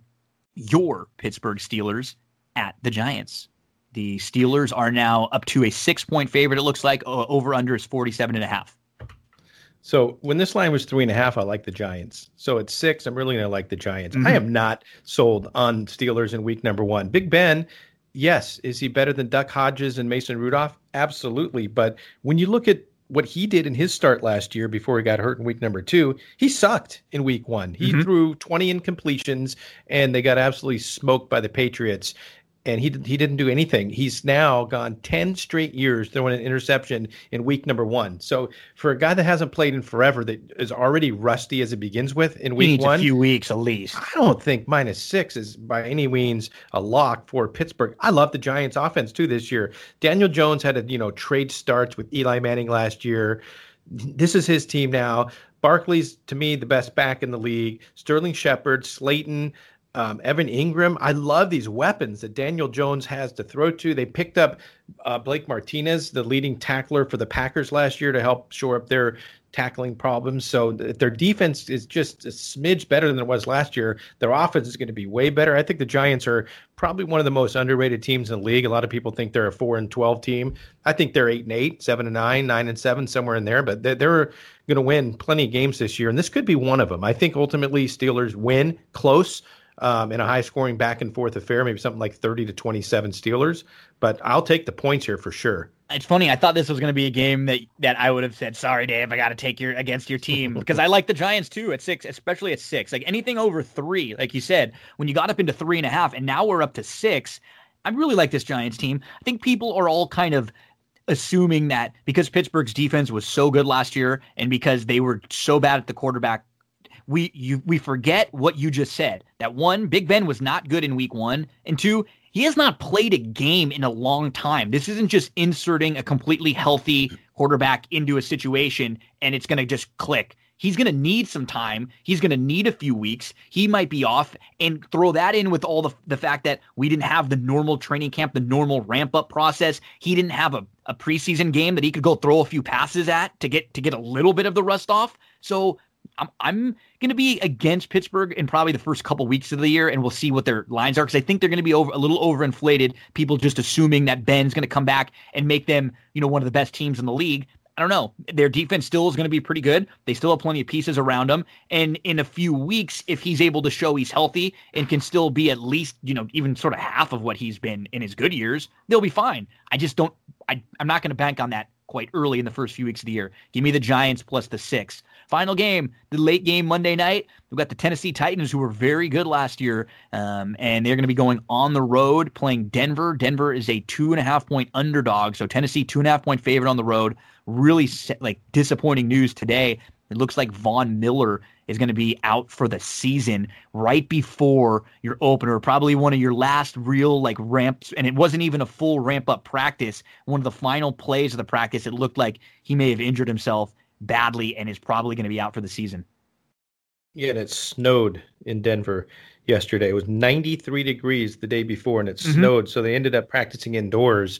So they were playing on a field that they shouldn't have been, and that's just terrible that it just turned out that way, because he was a huge part of why I thought Denver would be a playoff team. Oh, me too. I still like them. They went from -1.5 to +2.5. So Von Miller's worth 4 points. That's amazing. But when you look at Tennessee coming into Denver, they have not had a very good time. And you asked the question, what do we do with home field teams with no crowds? The one team that I still think has the biggest home field advantage is Denver, because 100%. They're at that high altitude. Yeah, absolutely. And Tennessee at Denver, the last 3 times they've come to Denver, they got crushed. Average of 17 points. Last year, they didn't score a point. Derrick Henry, his worst game of the year, 28 yards. And when I heard Von Miller got hurt, I wanted to look up the box score and see, how big of a factor was he? He had 2 tackles in that game. So even without Miller, they were shutting down Derrick Henry. So if they can stop Henry, you make Tannehill beat you, you probably have a good chance of winning. I still like Denver in this spot. Yeah, I would lean Denver. My take on Tennessee is just, I think they're going to come back to life a little bit this year. Things went really well for Ryan Tannehill last year, and is he that good? Or was it a good situation where he came in and they kind of just rode a hot wave for a while? We'll see. I'm just not quite as high as them on them overall. I would lean Denver in here. Probably won't be a play I make unless I got it up to +3. But I think Denver actually wins this game straight. That would be the side I lean to in here. So let's give a little recap at the end, Dave, for some of the plays that you have. Here are some of the ones that I'm looking towards right now at these lines or better. So keep in mind, if they move the other way, they're not games I really like. That the key, you got to remember how big numbers are. When you see the movement like that, especially late in the week, what happens between sometimes Wednesday and Sunday or Thursday and Sunday, especially even just on Sunday throughout, is there's a lot of movement. So I like Atlanta at home or +2. I think the Jags +8. They're going to cover that game. Give me Detroit -3. Give me the Browns +7.5. Anything from 7.5 or over. Give me Carolina +3. Give me the Giants +6. The Rams +3. Those are my plays, Dave Weaver. How about some of the ones that you're looking at? So Atlanta is going to be my best bet. And then keep an eye on the teams that have good offenses. Let's recap what I said about the no crowd noise. So offenses are going to do well because the players can hear their quarterback and get all the play calling. But if you have crappy offensive players, then it doesn't really matter. So a team like the Jets and the Bills with no crowd, you still have no offense. I like the under. But the one game that I like the over the most, that we didn't really get into totals too much, but I think the Rams and the Cowboys game is going to absolutely fly. So that's at really good like quarterbacks. 51 right now ish around right there. That should get into the 65-70 range. Yeah, I think so too. And the one thing about the Rams, they'll be better. I think they'll be better overall. The defense, I still have a question mark about, and I think their offense is going to be a lot more fluid this year than we saw last year. So I would go with you on that one too. Dave, you are the man. Really appreciate it. What's your schedule like coming up this week? Let the folks know, when can we see you? Where more ways to win? And so are you now for the next little while? Are you just focused on football, or how does it work for you? When do we see you on TVG? All that stuff. So I was on horse racing today on Wednesday. Well, we're doing this on a Wednesday. So Wednesday mornings, I usually have a TVG shift. Thursday is more ways to win. Friday, it's going to be mostly reruns of our Thursday show all the way through the weekend. So it's going to be on Thursday, Friday, and Saturday. And we're going to be on in like Chicago, Denver, all of these new sports books that are popping up. And it's now legal in Colorado. It's now legal in Illinois. It's now legal in Indiana. So we're going to be on major markets. Like Sunday morning in Chicago, I think we're on their regular CBS, like right before the main pregame show. So awesome. There are going to be a lot of eyeballs now. So it's pretty cool, not just on TVG, but on a lot of different markets, because sports betting it's becoming pretty big, man. You know that. Oh yeah, it's all, and it's great to see the relationship that TVG had with FanDuel. It's been really good for both, getting a little more exposure out there all over the place. So, Mr. Weaver, and then where can we follow you on social media? Well, on Twitter you can find me at Ice Cold Exacta, and that's pretty much the only place you need to get me. Yep, Ice Cold Dave Weaver, buddy. Thank you. I'm gonna have to. We'll link back up maybe like week 5 or week 6, and then maybe once again towards the end of the year. I'll try to milk you a couple different times, and like I told you, because you don't worry, I'll pay the fee. I'm gonna put in a split ticket for us later on in the week. We'll put in something maybe at Kentucky Downs, and hopefully we can hit a pick 4 or pick 5 and make a 1,000 or 2. Well, Kentucky Downs, we might make 50,000 each. I know. I mean, those things could pay anything. 14 horse fields. Massive. I love it. So, Dave, buddy, thank you. Tell the family hello. Hope you are doing well and moving into the new place in the new man cave. We all love to see Sophie out there. Take care, man. Thank you so much. Good luck with Milo's first NFL Sunday. Oh, yeah. We are ready to rock and roll. I am pumped for it. Folks, don't you go anywhere. We're just going to take a quick break, and we have plenty more on That's What G Said. A big thank you to Dave, talking some NFL with us. He'll be back and talking NFL racing. Good buddy, Dave Weaver. So, NFL Week 1 already upon us. We have to finish up with the last episode of HBO Hard Knocks for Rams Chargers. It was Hard Knocks LA. This one was all about the cuts. Just kind of checking in on everyone to start. They go through, the Rams, Whitworth, Goff, Ramsey, and the rookie Van Jefferson, Aaron Donald, seeing how everyone's getting ready, preparing for the final scrimmage, and then the actual game. They're just a few days out from their first game now. Tyrod Taylor named the starter for the Chargers, and we get to see in with a lot of these rookies right before they either get cut, make the practice team, or maybe get picked up by somebody else, like Darius Bradwell, who we've seen for the Chargers, one of the running backs who's been losing weight. He came into to camp a little overweight. He's been working really hard, hoping to make the team. Clay Johnston, we see him. He's the real kind of goofy, funny kid, but he loves football. He's super polite. He just loves the game. He tries really hard. He just is in a situation where he's right on the fringe. And lots of stuff with the coaches discussing the players, who they're going to keep, final days for the fringe players to get some reps in to show the coaches what they've got. And it's the last scrimmage over at SoFi Field before Sunday's game versus Dallas, Sunday night, Rams-Dallas. This is so big, this last few practices for these players that were trying to make the team. And you see it in Hard Knocks because there were so little this year as far as preseason games, reps at camp, things at full speed. A lot of these new rookies or players that were trying to make it didn't have opportunities to really show what they have. So if a coach didn't know them well, they got so little to see of them. And we check in with the Chargers and their star Derwin James, and unfortunately, we do end up getting some bad news. He's getting ready for their lone scrimmage, and he comes off the field with some sort of injury. They keep talking about it like it's really not that big a deal, like it's a cramp, and we find out a little later that it's more than that. We also see the rookie Herbert almost getting caught up with Ingram in a situation where Ingram's going a little too quickly, and he almost gets his fingers caught in there, and now cut day is here, and with the virus and with the COVID, the practice squads have been increased, so they want to be able to have the ability, if there's some sort of an outbreak, to make sure that everybody's taken care of, or that their teams can be able to fill if need be. And we get a lot of talk with the rookies and with the players who are going to get cut, like Juju Hughes, who was sent to the practice squad for the Rams. The injury that he had ends up hurting him because the Rams are deep at his position. Dante Dion, he's one other one that he gets released, but the Rams want to bring him back on the practice squad. The coaches love him, but they have a lot of depth at the position. And then we see Clay Johnston, and it was tough for Clay because he was waiting at the facility, and he saw other people, and he heard they were getting cut, and he waited around, and so he just assumed they hadn't called him in, that he made it, so he ends up driving away. He was like an hour and a half away. They have to call him back, And of course, even when they bring him in and told him he's so polite, grateful for the opportunity, and they love the way he works and how he carries himself, he says he has no regrets. He did his best. We then find out about the Derwin James injury. Oh, done for the year. Meniscus. Just devastating news. So just another brutal injury. Tyrod Taylor working extra. He's ready to lead this team who a lot of people aren't really projecting big things for this year from the Chargers.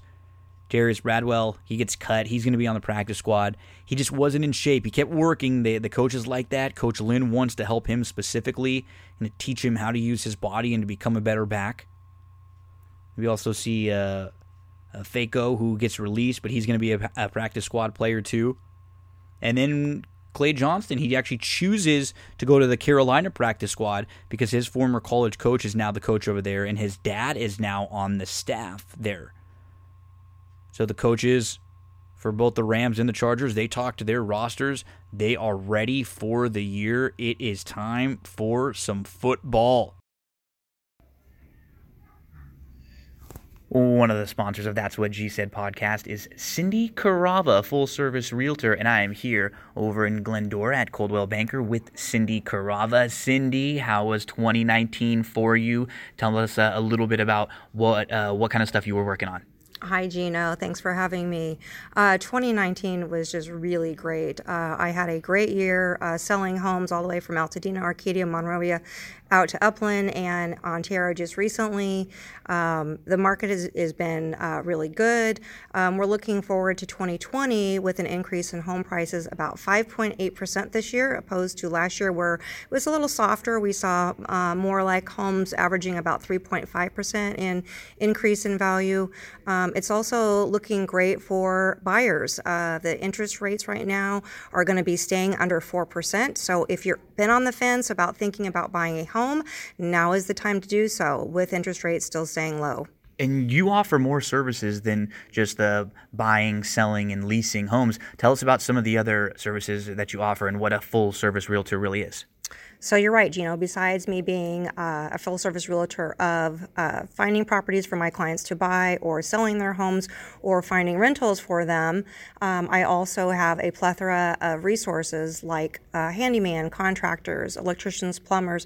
Like I said, if you're thinking about getting a home loan, I actually work with 2 great lenders that I can recommend to anybody. And you're all over the internet, social media, websites. Let us know some of the places where we can find you. I know I've seen some reviews on Yelp and on Zillow. Everyone always has positive things to say. Everybody hears me raving about you all the time. But where can everyone else find out information about you or contact? Thank you, Gino. Yeah, I am on Facebook and Instagram and LinkedIn. And you can contact me on my website, which is www.cindycarava.com, or my email, which is cindyc.realtor@gmail.com, or feel free to call or text me on my cell phone, which is 626-394-6400. Cindy is awesome. She's one of the kindest and most genuine people I've ever met. I promise you, you will enjoy every minute you interact with her. So thank you very much, Cindy. Appreciate all of your support from That's What G Said podcast. Thank you, Gino. Have a great day, everyone. Let's get into the horse racing part of this episode, and we're going to start with Saturday over at Kentucky Downs. Oh, these turf races at Kentucky Downs, they are awesome. Really, really competitive, really contentious. Let's start in race number 1, get those past performances out. We're talking September 12th. Saturday, race number 1, 6.5 furlongs, the distance. We're going to kick it off with an early pick 5 here, and what's nice is that these pick 4s and pick 5s, they're at a 14% takeout, so you don't have to feel forced to necessarily play a pick 5 if the pick 4 is also a similarly low takeout. The reason why you play the pick 5 instead of a pick 4 is because a lot of times they have a pick 5 that's 12% somewhere, 14, and then their pick 4 will be 25%. You'd rather play the pick 5 there. So at Kentucky, it's nice when you have the 14% on both. You don't have to feel forced. But I'll put pick 5s up. If you want to play pick 4s, you can just kind of cut and paste or make some adjustments. In race number 1, I'm going to put the 3 on top, French Rose. Now, the 4 is the horse to beat. Keep your distance. This one was claimed for 25 and protected. This is a 10,000 allowance, so these are horses who have run at some point for a claiming price of 10,000 or less since September 12, 2018. Keep Your Distance has been facing 25 claimers and 16 claimers as of late, and looks like the speed and the one to catch, cutting back from 7 to 6.5 furlongs, proven on the turf in really nice form for a barn that's really good first off the claim, and she's coming out of some of the better races. I think you have to use her in your pick 4s, pick 5, in your pick 5s, any exotics that you're planning to start. The 3 French Rose is going to be the top selection. You look at the grass initially, and you go, oh, okay, she's 0-4. She's not very good on the grass. Those races are better than looks. One of them, she faced the boys, and all 4 of them were going a mile. That's farther than where she wants to go. This 6.5 furlong distance is going to be much more to her liking. If you just put a line through the races that she was in a little too tough that are on the page, you're left with some really nice, consistent effort. She was in Too Tough in the Fairgrounds Oaks. She was in Too Tough in that optional claimer at Churchill where she was behind 4 Graces and Miss T2. She should be sitting right behind Keep Your Distance in a race where there's not a ton of speed. And if Keep Your Distance stops, French Rose should have every opportunity to go right by. I'm going to put the 3 French Rose on top. If she's anything around 7-2, I'm going to make a win wager on her. And then the 6, the 6 Heaven Escape would be the other one. The turn back is really nice. She will come running. She was taken back to last. She was on the inside. She was about 10 lengths off. She was traveling well on the inside. She just had nowhere to go. She was completely blocked. She altered off the rail, and it was a pretty nice 4th place finish. She's been consistent in her last 3, and she'll come running if they go too quick early. 3, 4, 6, pretty logical in race number 1 to kick off the pick 5 at Kentucky Downs on Saturday. Race 2, I'm going to start with the 8. One of the overall thoughts is I'm sort of against the 1. The entry, you got the Briefcase Bully, and you've got Rochambeau here. Would they shock me to win? No. But Briefcase Bully, you're going to get coming off of a good effort, and you haven't raced since January. That's a little bit concerning. Trouble in the debut, came back, second start at Gulfstream Park, off slowly, was last on the inside, right up on the heels of Rival. Lost Grant, started rolling, and had nowhere to go, or then had to go widest of all, and angled out really wide, just missed, but, she hasn't raced since January. So that's a concern. And then Rochambeau, the layoff lines are something that concerns me, and the work tab is a little bit spotty. It looks like there are a couple spots missing. He does come out of some good races. So would the entry be a shock in here? No. But I think there are others to use, so I'm going to spread out a little bit. I'm going to start with the 8, actually, and that's going to be Casanova Kitten. In his debut, he was a decent second going a mile on the synthetic up at Woodbine. That was in December. Came back in June. He completely missed the break. He squeezed back. He was up onto the heels of a Rival multiple times. Nowhere to go.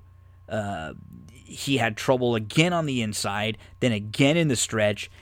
It is pretty crazy how many different times this horse had trouble. He legitimately had one of the worst trips you will see. Does that mean he's good enough and he can win this race? No.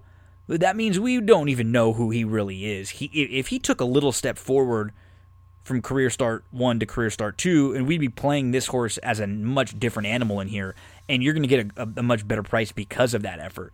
So if he's anything around 5-1, I'm going to make a win wager on him. I think he's a horse you have to use in all of your exotics. The 6 Capital Call, I like coming in from Southern California. He chased Lone Speed, and he could have been a little bit better than 5th. He sort of got caught in a blind switch towards the back, and he might have been able to get a length or two closer. The 3 Glen County is going to be on a lot of the tickets. He was 3 wide early. He settled 5th of 5. He was chasing very slow fractions in a Lone Speed winner, and he just had no shot with that kind of trip chasing that pace. Summer Palace, first time gelding, broke well, sat second, was a length off, opened up a couple lengths, opened up 2, tired late. It was a solid third. He was third behind a horse who came back to win a maiden special weight at Ellis Park. 8, 6, 3, 4, 10. I would also include in some of your exotics Beachwalker, who would be no shock, shortening up a little. So we'll spread out and we'll toss the entry in here, Briefcase Bully and and Rochambeau. 8, 6, 3, 4, 10 in that second. On to race number 3, and I'll start with the 8 as the sneaky horse to include in some of your exotic. That is Kendama, who is lightly raced with some upside. Just another step forward. Should have put him right there. He was behind a 6-year-old, 5-time winner in that first level allowance race at Penn. So this is not a bad spot for him here. The one horse Sharecropper, he looks like the one to catch. There just is not a ton of speed on paper. Who else is going to go with him? I think the plan has got to be send him hard from the inside, third off the break.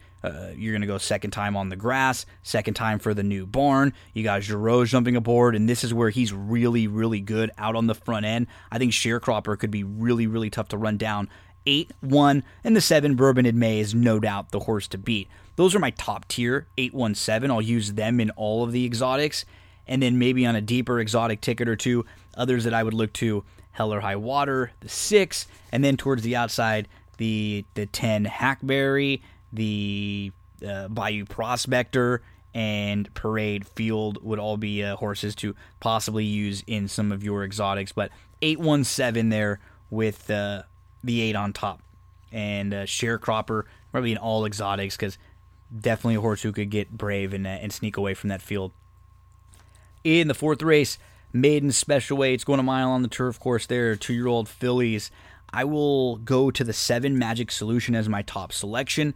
Magic Solution debuted at Ellis Park on August 21st. It was a fine start, and then she was outrun a little bit. She was back to last, maybe 15 lengths off of it at one point. She angles out at the top of the stretch. She closed really, really well. She made up a ton of ground. She was 4th that day in a big field. She was beaten just over 4 lengths. I thought it was a nice effort, and now you stretch out from 5.5 to a mile. I think she'll sit a little bit closer, and any improvement at all would make her tough in here. She's going to have to get by One Fast Orb, the 6. The issue with One Fast Orb is there's probably going to be some other speed coming in here from Golden Voice, maybe a little bit of speed from a horse like Bold Article, and then who knows with some of these first-time starters or horses stretching out, if they show a little more speed. They will have to get by One Fast Orb. The first-time starter Bunnings will also be on some of my tickets. This dam won twice on the turf, and she has a couple of turf-winning sibs for a very capable first-out barn who seems to have this filly showing a little bit of ability in the mornings. I'm going to use 7, 8, and 6 here in race number 4 at Kentucky Downs, with the 7 as the top selection and possibly a horse to single on one ticket and then 6, 7, and 8 on another. We get to race number 5, and I will spread out a little bit in here. I will make the 5 my top selection. Martial Law, who is pretty versatile. I think at this distance, she'll be sitting a little close. He will be sitting a little bit closer. The 8, Captain Hardship, is another one who you can make some excuses for the June race. You can make some excuses for the races that were coming right off the long layoff and sandwiched by layoffs. He's really starting to round back into form, and he could be trending in a really, really nice direction at a middle tier price. The 9, hard to leave him out of a lot of your exotics. Tide of the Sea, the race will probably go through him because he should be sitting very, very close throughout. The 10 would be another to include Midnight Joestar. You want to go a little bit deeper. And then the 7, Kentucky Goes to just have the ability to maybe sit in a really nice spot and sort of fall into a victory in here. 5, 8, 9, 10, 7. That's how I stack them up in race number 5 at Kentucky Downs. So in some of the early races, early exotics, maybe an early pick 5 in race number 1, that would be something like 3, 4, 6 with 3, 4, 6, 8, 10 with 1, 7, 8, single the 7 with 5, 7, 8, 9, 10. You can come back and play a pick 4 in race number 2 where you go 3, 4, 6, 8, 10 with 1, 6, 7, 8, 10, 11, 12 with 6, 7, 8 with 5, 8. I mean, just different combinations. What's nice when you can play the pick 4 off the pick 5 when they're both similar and nice low takeouts. In race number 6 at Kentucky, it's kind of the in-between race between the two different pick 5s. I do think the 4 Private Island will be tough at a short price in here. He faced multiple graded stakes winner Jackie's Warrior in his debut, and then he came back and he went long on the grass second time out, and was a good second. it was not a bad effort. So Private Island is going to be really, really tough in here. I'm not going to try to play anything else or get really cute. I probably will really steer clear of this race for the most part. In race number 7, this is where your late pick 5 will kick off, and I'll be spreading around a little bit in here. The 3, Tap It Today for Chad Brown, is going to cut back and go second off the short break, and coming out of a productive race, who to me feels like one that's going to be, really tough to get by and maybe a little bit sneaky in this spot. The 8, Secret Message, is probably the class and the one they'll have to beat. Regal Glory is a horse who I liked quite a bit last year. She's been unlucky because she's chased Newspaper of Records a couple times this year. She's got to prove it. She's a logical filly, and she's going to take money, and she deserves to be one of the short prices in here. But she doesn't tower over this field. She doesn't feel like an absolute standout to me. She doesn't feel like a horse I would like to try to beat either. So I'll use the 3, we'll use the 8, we'll use the 6, the 4, English Affair, will probably show up on a couple tickets also, and then the 2, Princess Causeway, as maybe a bust-out long shot to include in one place or another. 3, 8, 6, 4, 2 in race number 7. We move on to the 8th, which is the Kentucky Downs Ladies Sprint. I'm going to put the 7 in here on top. That is Kariba, who, you just look at this lightly raced 4-year-old filly, and she really continues to progress and step forward.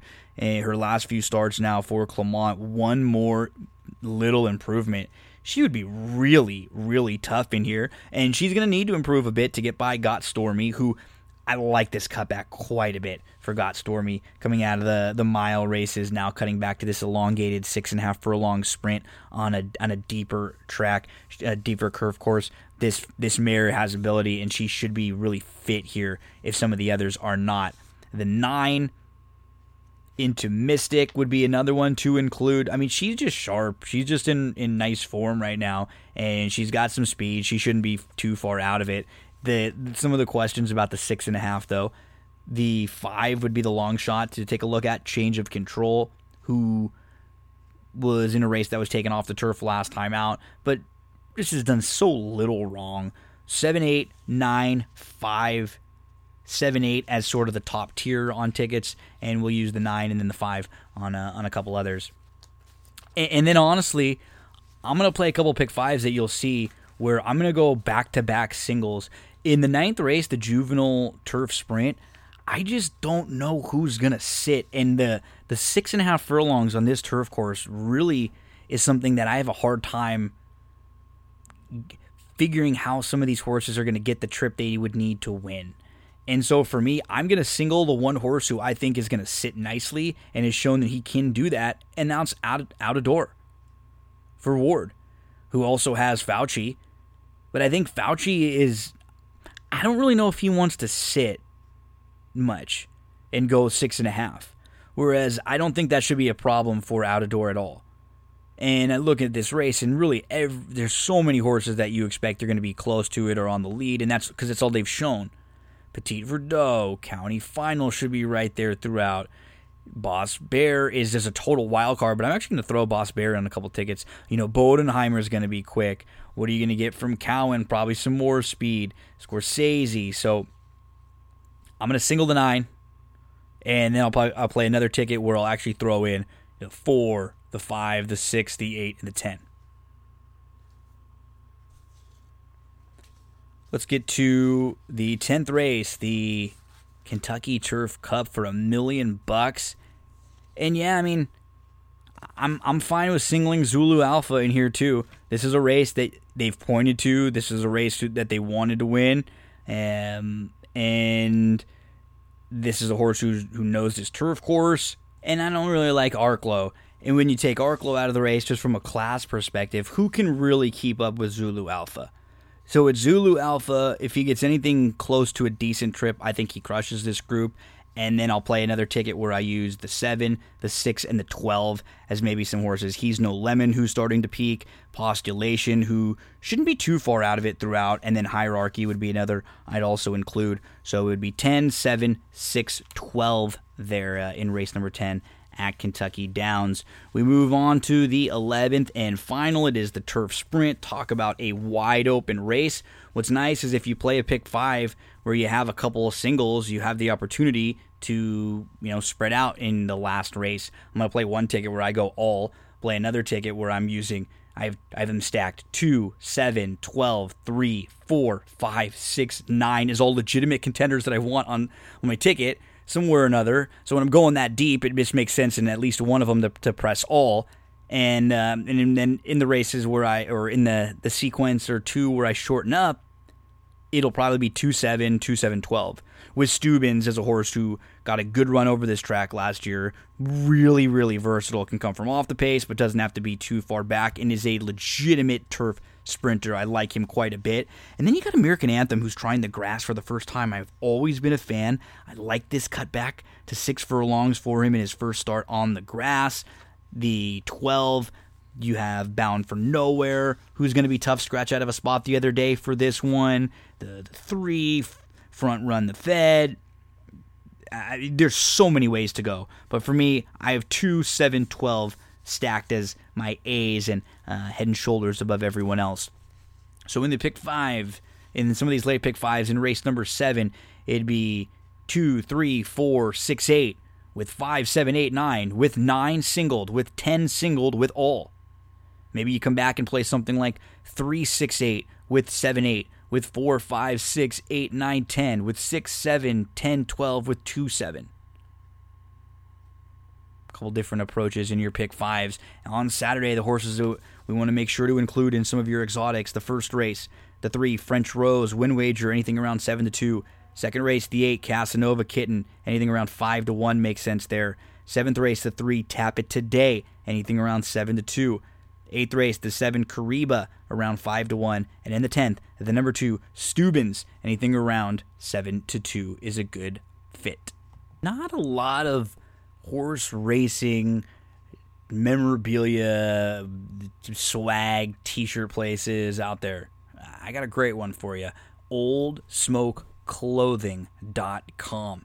T-shirts with horses' names, polo shirts, hoodies, long sleeves, zip-ups, hats with names of the big races, slogans, race tracks, or specific horse names. How about authentic? You like authentic? They got an authentic tee on there. What if you're a Tiz the Law fan? They got a couple different Tiz the Law t-shirts or a hat. All sorts of different trucker hats that they've got coming in now. New shipments of their trucker hats. Black and black with the 1A patch. They got a gray and white with the 1A patch. They got a navy and white with the 1A patch. If you use the promo code GINO, no shipping, free shipping cost for you from OldSmokeClothing.com. Show that horse racing fan in you. You a Bob Baffert fan? Why don't you get the Bob Baffert tee?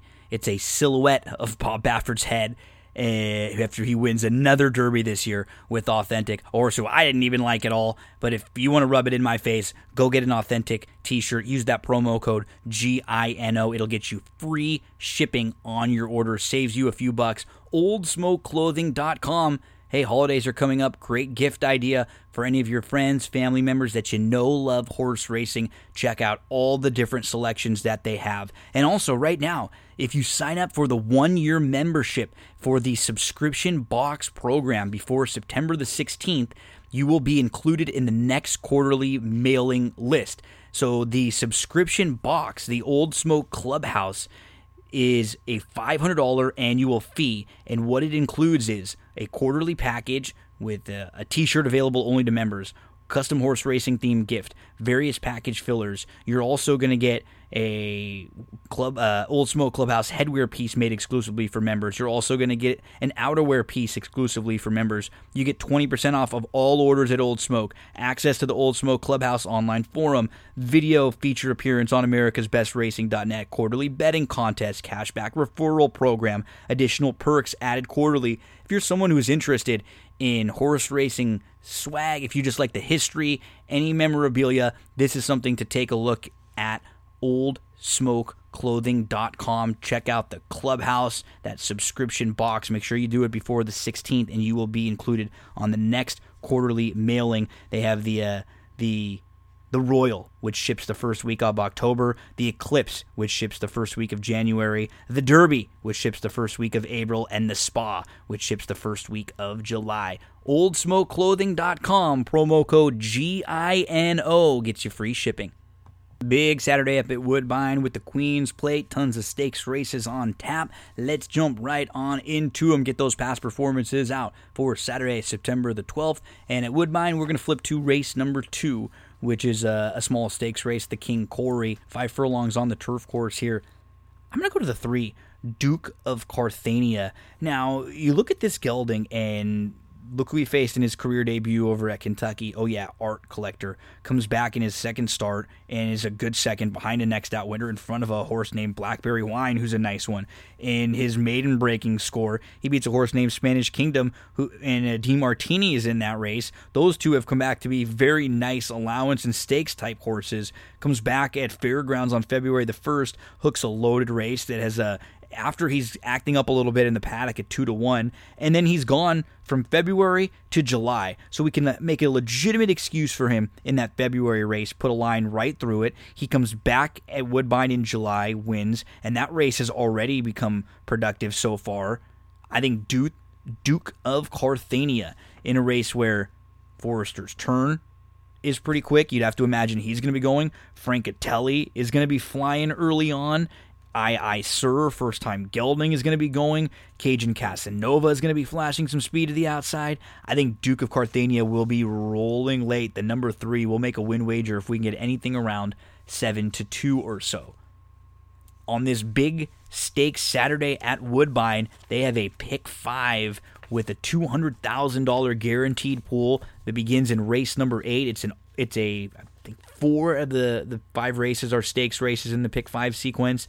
And you can play for just 20 cents.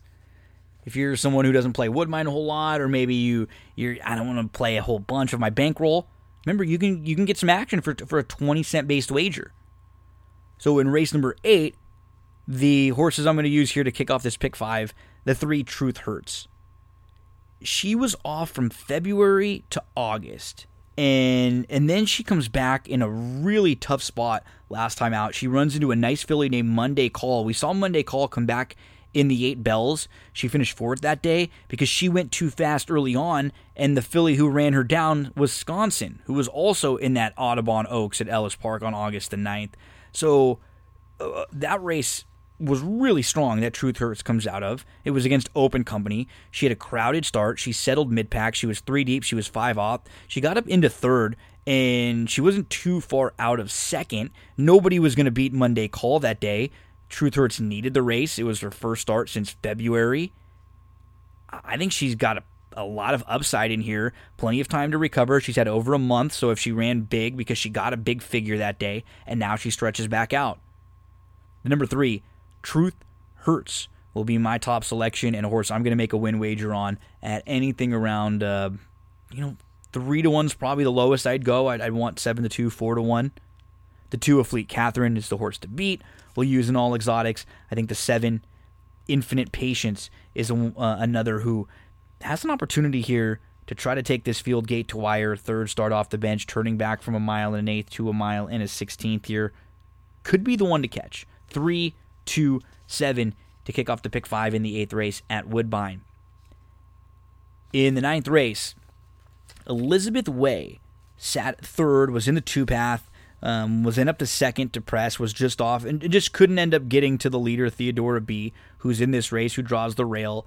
And Theodora B. would probably be a pace foe, or at least a horse that you'd imagine will probably show some speed from the inside if she is in this race and not running on the 13th. So Elizabeth Way, for me, is a horse to use. I'm going to make Theodora B. prove it, though, if she is in this spot, because I think there are a couple others who might push her, like the 5 Another Time I'm using in all my exotics. I think she's going to be forwardly placed, stretching back out from 7 furlongs, getting back onto the grass in here. And then the 10, Cambier Park, is the one to beat. I would love to try to take a shot against her. She has not raced since October. She hasn't raced in 11 months. There's really nobody else I love in here. There's nobody that gets the blood boiling, nobody that gets me excited. So it's 3-10-5 in race number 9. And then we get to the Queen's Plate. Let's start with the 2, Merville Lowe, who was 3rd in the Woodbine Oaks behind Curlin's Voyage.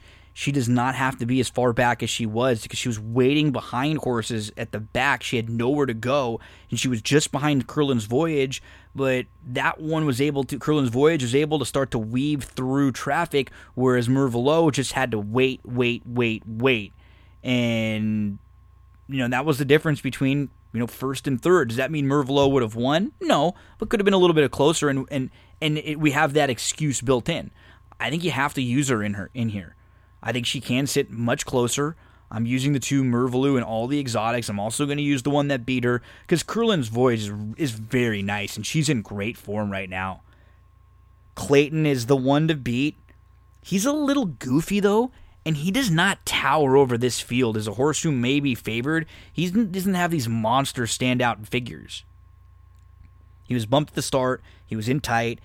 He was rank. He was not comfortable for the first quarter. He settled 3rd, 4th, 2 deep. He loomed up 3 wide, right by the top 2 easily. And then he couldn't switch leads, and he's waiting around on horses, and he's getting a little lazy late, but he still got the win. He might just be the best and be the class, and that he just might be one of those horses who doesn't win by 10. And then look towards the outside. The 13 and the 14, Mighty Heart and Tecumseh's War, they come out of the same race. Mighty Heart made a big early 3-wide move from 6, 3 was 3 off, all the way up to lead, got a bit tired, but now he's going to go 3rd off the bench, and that was the first time going a mile and an eighth. Tecumseh's War was settled on the inside in 3rd, 4th, was tucked in within a couple lengths, made a nice move up the rail after waiting patiently with nowhere to go.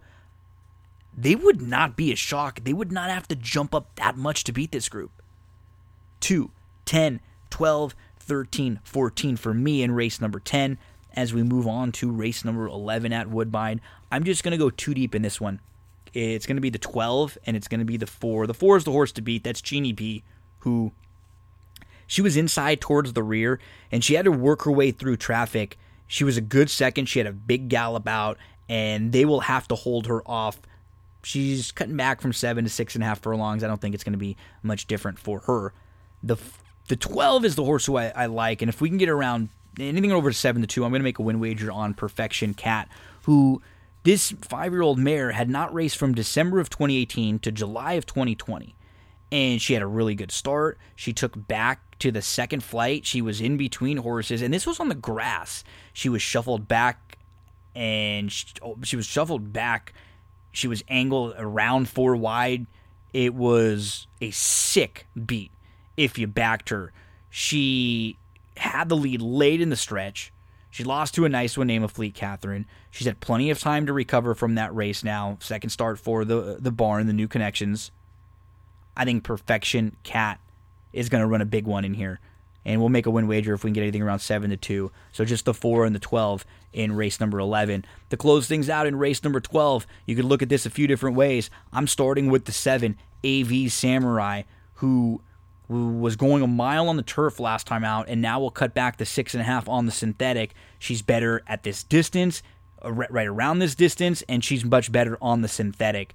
She tracked nicely inside on the rail. She was in a bit tight. She was a couple lengths off. She didn't seem to love it down there. She got shuffled. She got bumped. Then she gets a nice opening. She moves through. She's right on the lead, and she just gets nailed late. Now you get the cut back to the distance she likes. You get back to the surface that she likes. You move from the inside to the outside where she should be able to stalk nicely in a race where you think that Artie's Princess is going to be forwardly placed and might not want the 6.5 furlongs. We're not sure if Cambria really wants to go this far. Who knows, what kind of a trip you're going to get from Positive Danger. Is she going to be showing early speed or maybe be sitting because she's cutting back from the route? I think the 7 is the one to beat. I'll play one ticket. I might single the 7 on one, and then the others to look to would be the 1 Boardroom, who has been freaky good in her 2 wins.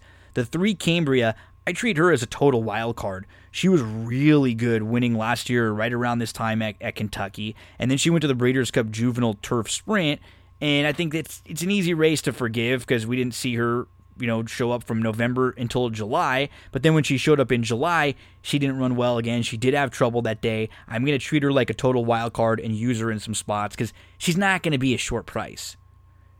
And then the 4R Secret Agent trying to win a third consecutive. There's nothing really wrong with what she's shown. She was decent over at Churchill. She's never really run a bad race. Look who she hooked in her career debut. She Dares the Devil. So 7-1-3-4 in race number 12 at Woodbine. And so there's the pick 5 that goes from races 8, 9, 10, 11, and 12. I would play a ticket that would go 2-3-7 with 3-5-10 with 2-10, 12, 13, 14 with 4-12. And then if you play a ticket for 20 cents, it's $18 a horse. If you singled the 7, it would be $18. You could go 1, 3, 4, 7, and that would cost you 72. You could go 1, 3, 7, that would cost you 54. Those would be the approaches that I'd be looking at with this. And remember, 20-cent base. Woodbine for Saturday. It's a big day up at Woodbine on Saturday, and it's another big week for Stable Duel. The big weekend starting on Friday. If you're someone who loves playing in these horse racing contests where you can play against a whole bunch of other people, you're playing where you pick a lineup of horses for one track that day, and you get points if your horses finish first, second, third, fourth, fifth. You get additional points for if your horse wins by open lengths, extra points for the dominating performances. Let's talk about the Stable Duel schedule this week. Okay, we got Friday, Charlestown, $5 you can play for. Woodbine, $10 contest. Gulfstream, $10 contest. On Saturday, Woodbine, for the Queen's Plate, they have $10 contest. They have a $5 top 3 contest at Golden Gate, and at Kentucky Downs, they have a $5 regular contest and a $50 top 10 contest. On Sunday at Golden Gate, they have a regular $10 contest. At Kentucky Downs, a $25 top 10. And then a really cool $5 aftercare charity game where all the proceeds are given to Thoroughbred Aftercare. So that's one that I'm making sure that I'm going to get in, and I'm going to really try to promote and push some of you to get into, because those proceeds are all going to go to a really great cause. All September, it is Play, Race, Adopt with Stable Duel. Let's talk about our Stable Duel contest for Saturday. So I'm going to be playing in some of the Kentucky Downs contest on Saturday. You can play in the $5 regular contest or in the $50 top 10. I'm going to get my lineups in both of those. And I'll give you some horses in each race to use at the different prices. So in the first, I like French Rose, and at 6-1 on the morning line, it's only going to cost you $5,000 to use French Rose. If you want to spend up a little bit more, for me, it would be the 4 Keep Your Distance. I just don't think there's a lot of speed in this race. I think they're going to be maybe 1, 2, or both sitting very close in a race that's not going quick early. I'd rather go the 5,000 with French Rose than the 9,400 with Keep Your Distance. But if you want to spend up there, I'm fine with it. In the second, the 8 Casanova Kitten at 10-1 will only cost you $1,000. That's a must use for me in at least one lineup. The 6 Capital Call at 8-1, could be another one to use because that's only going to cost you $3,000. If you like the entry, I'm going to take a stand against the entry in the early pick 5. But if you want in a contest like this where you get points for finishing in the top 5, and when you have an entry, if they're both running, you only need one of the two. Whichever one finishes higher, you will get those points, and you don't get the negative points for where the other finishes. So entries are always good to use in this format of a game. In the third race, the 1 Sharecropper at 5-1 would be $6,000 for a horse who has the lone speed and is going to be taking them as far as they can go. The 8 would be the next one, because at 15-1, that would only cost you $500. And then the 7 Bourbon May, if you want to spend up at 2-1, that would cost you $9,000. In race number 4, Magic Solution will be the key play for me at 4-1. That'll cost you $7,000 off your salary cap. Maybe you don't have that much to spend. You can go to the 12-1 first-time starter Bunnings, who would only be $750. Maybe you want to go even more expensive than Magic Solution. 1 Fast Orb at 3-1 with the good speed. You'd imagine that one will be in it throughout. $8,000 off your salary cap if you want one Fast Orb in your lineup. In race number 5, I'm looking at 2 horses that are 8-1 on the morning line. Either would cost you $3,000. Martial Law, Captain Hardship, the 5 and the 8. I think either is a great fit for the price and will give you the opportunity for a little bit of flexibility. Maybe in race number 6 if you want to spend up on Private Island, because I just don't love anywhere else in here. I'll spend up at $8,000 in a race where Private Island's 3-1 morning line, and I think we'll end up going off at more like 7-5. In the 7th, Tap It Today at 5-1 would cost you $6,000. Secret Message at 4-1 would cost you $7,000. I think they might get played, both of them.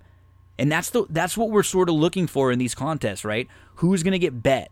Who is a horse whose morning line might be off? Because we're going to be paying for them based on their morning line. But if we think their morning line is off and they're really going to be, instead of a 5-1 shot, more like a 5-2 shot, those are the horses who you want to identify. Race number 8, the 7 Kariba at 8-1 only cost you $3,000. If you want to spend up with Get Stormy at 2-1 for $9,000, I'm fine with that. Into Mystic should give you a good run for your money at 5-1 at $6,000 off of your salary cap. Or maybe this is a race where you're thinking it could be bust out long shot. For me, it would be Change of Control at 15-1, only cost you $500 off your salary cap. In the 9th race, I'm singling the 9 in some of the exotics, and at 2-1, I would spend up here at $9,000. The 8, if you don't want to spend up, would cost you $3,000 at 8-1, and maybe even the 5 Boss Bear at 20-1 shot, who would only cost you $250, but a total wild card. Zulu Alpha, probably a spot to spend up at 7-5, would cost you $9,600. For me, maybe you spend early and so late you don't have the opportunity to do that. It would be the 7 He's No Lemon at 10-1, would only cost you $1,000, and Postulation at 8-1 on the morning line would only be $3,000 off your salary cap. So it would be 10, 7, 6 in that 10th. In race number 11, the 2 Steubens would be the top play for me. 6-1 morning line, cost you $5,000 off your salary cap. American Anthem at 12-1 would only cost you $750 there. And then Bound for Nowhere, one who you expect to always show up and run a really nice race at 5-1, would only be $6,000 off your salary cap. So a lot of races where we don't necessarily feel like we may have to spend up on the most expensive or one of the most expensive in what's going to be a fun Saturday stable duel contest at Kentucky Downs. Don't forget, Friday, Saturday, Sunday, stable duel contest. If you have any questions about the contest, how to get involved, how to build your lineup, please shoot me a message. I'd love to help you out. Last bit of the weekend racing and last bit of this episode of That's What G Said. Sunday at Kentucky Downs, as I mentioned, because of those pick 4s and the 14% takeout, you don't have to feel forced to play a pick 5 if you don't love the sequence. And we can play the pick 4 at Kentucky on Sunday, and it will include the stakes races, which are the last 3. And what we can do is, because if it's a pick 4 instead of a pick 5, you can have a little bit more of an opportunity to buy a race.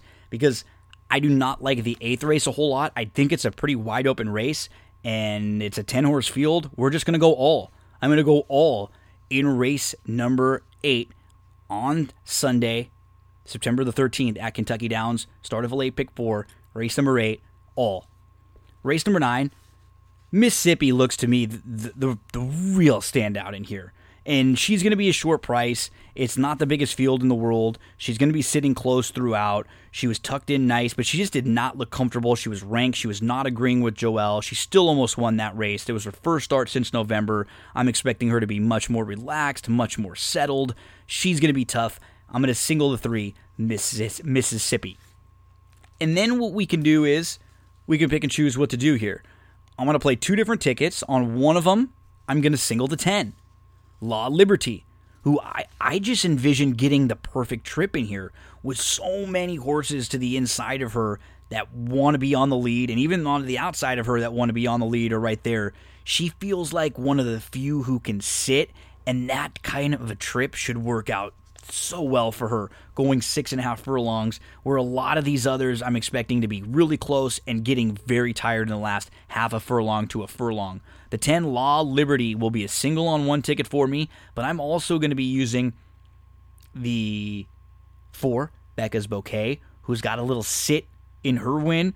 Herald Angel, who I also like the fact that she was able to kind of come from off of it a little bit and pass horses. And then Koopy Doll, who had a trouble trip last time out, but did show some ability in the debut on the grass. I think these are some prices that I will include, and I will play against Red Ghost in here, just looking at a race that maybe with a lot of other speed, trying to go from 5.5 on the main to 6.5 on the turf may not be the easiest thing for Red Ghost. So this will be a single to 10, Law Liberty, and then a 10, 4, 5, 6.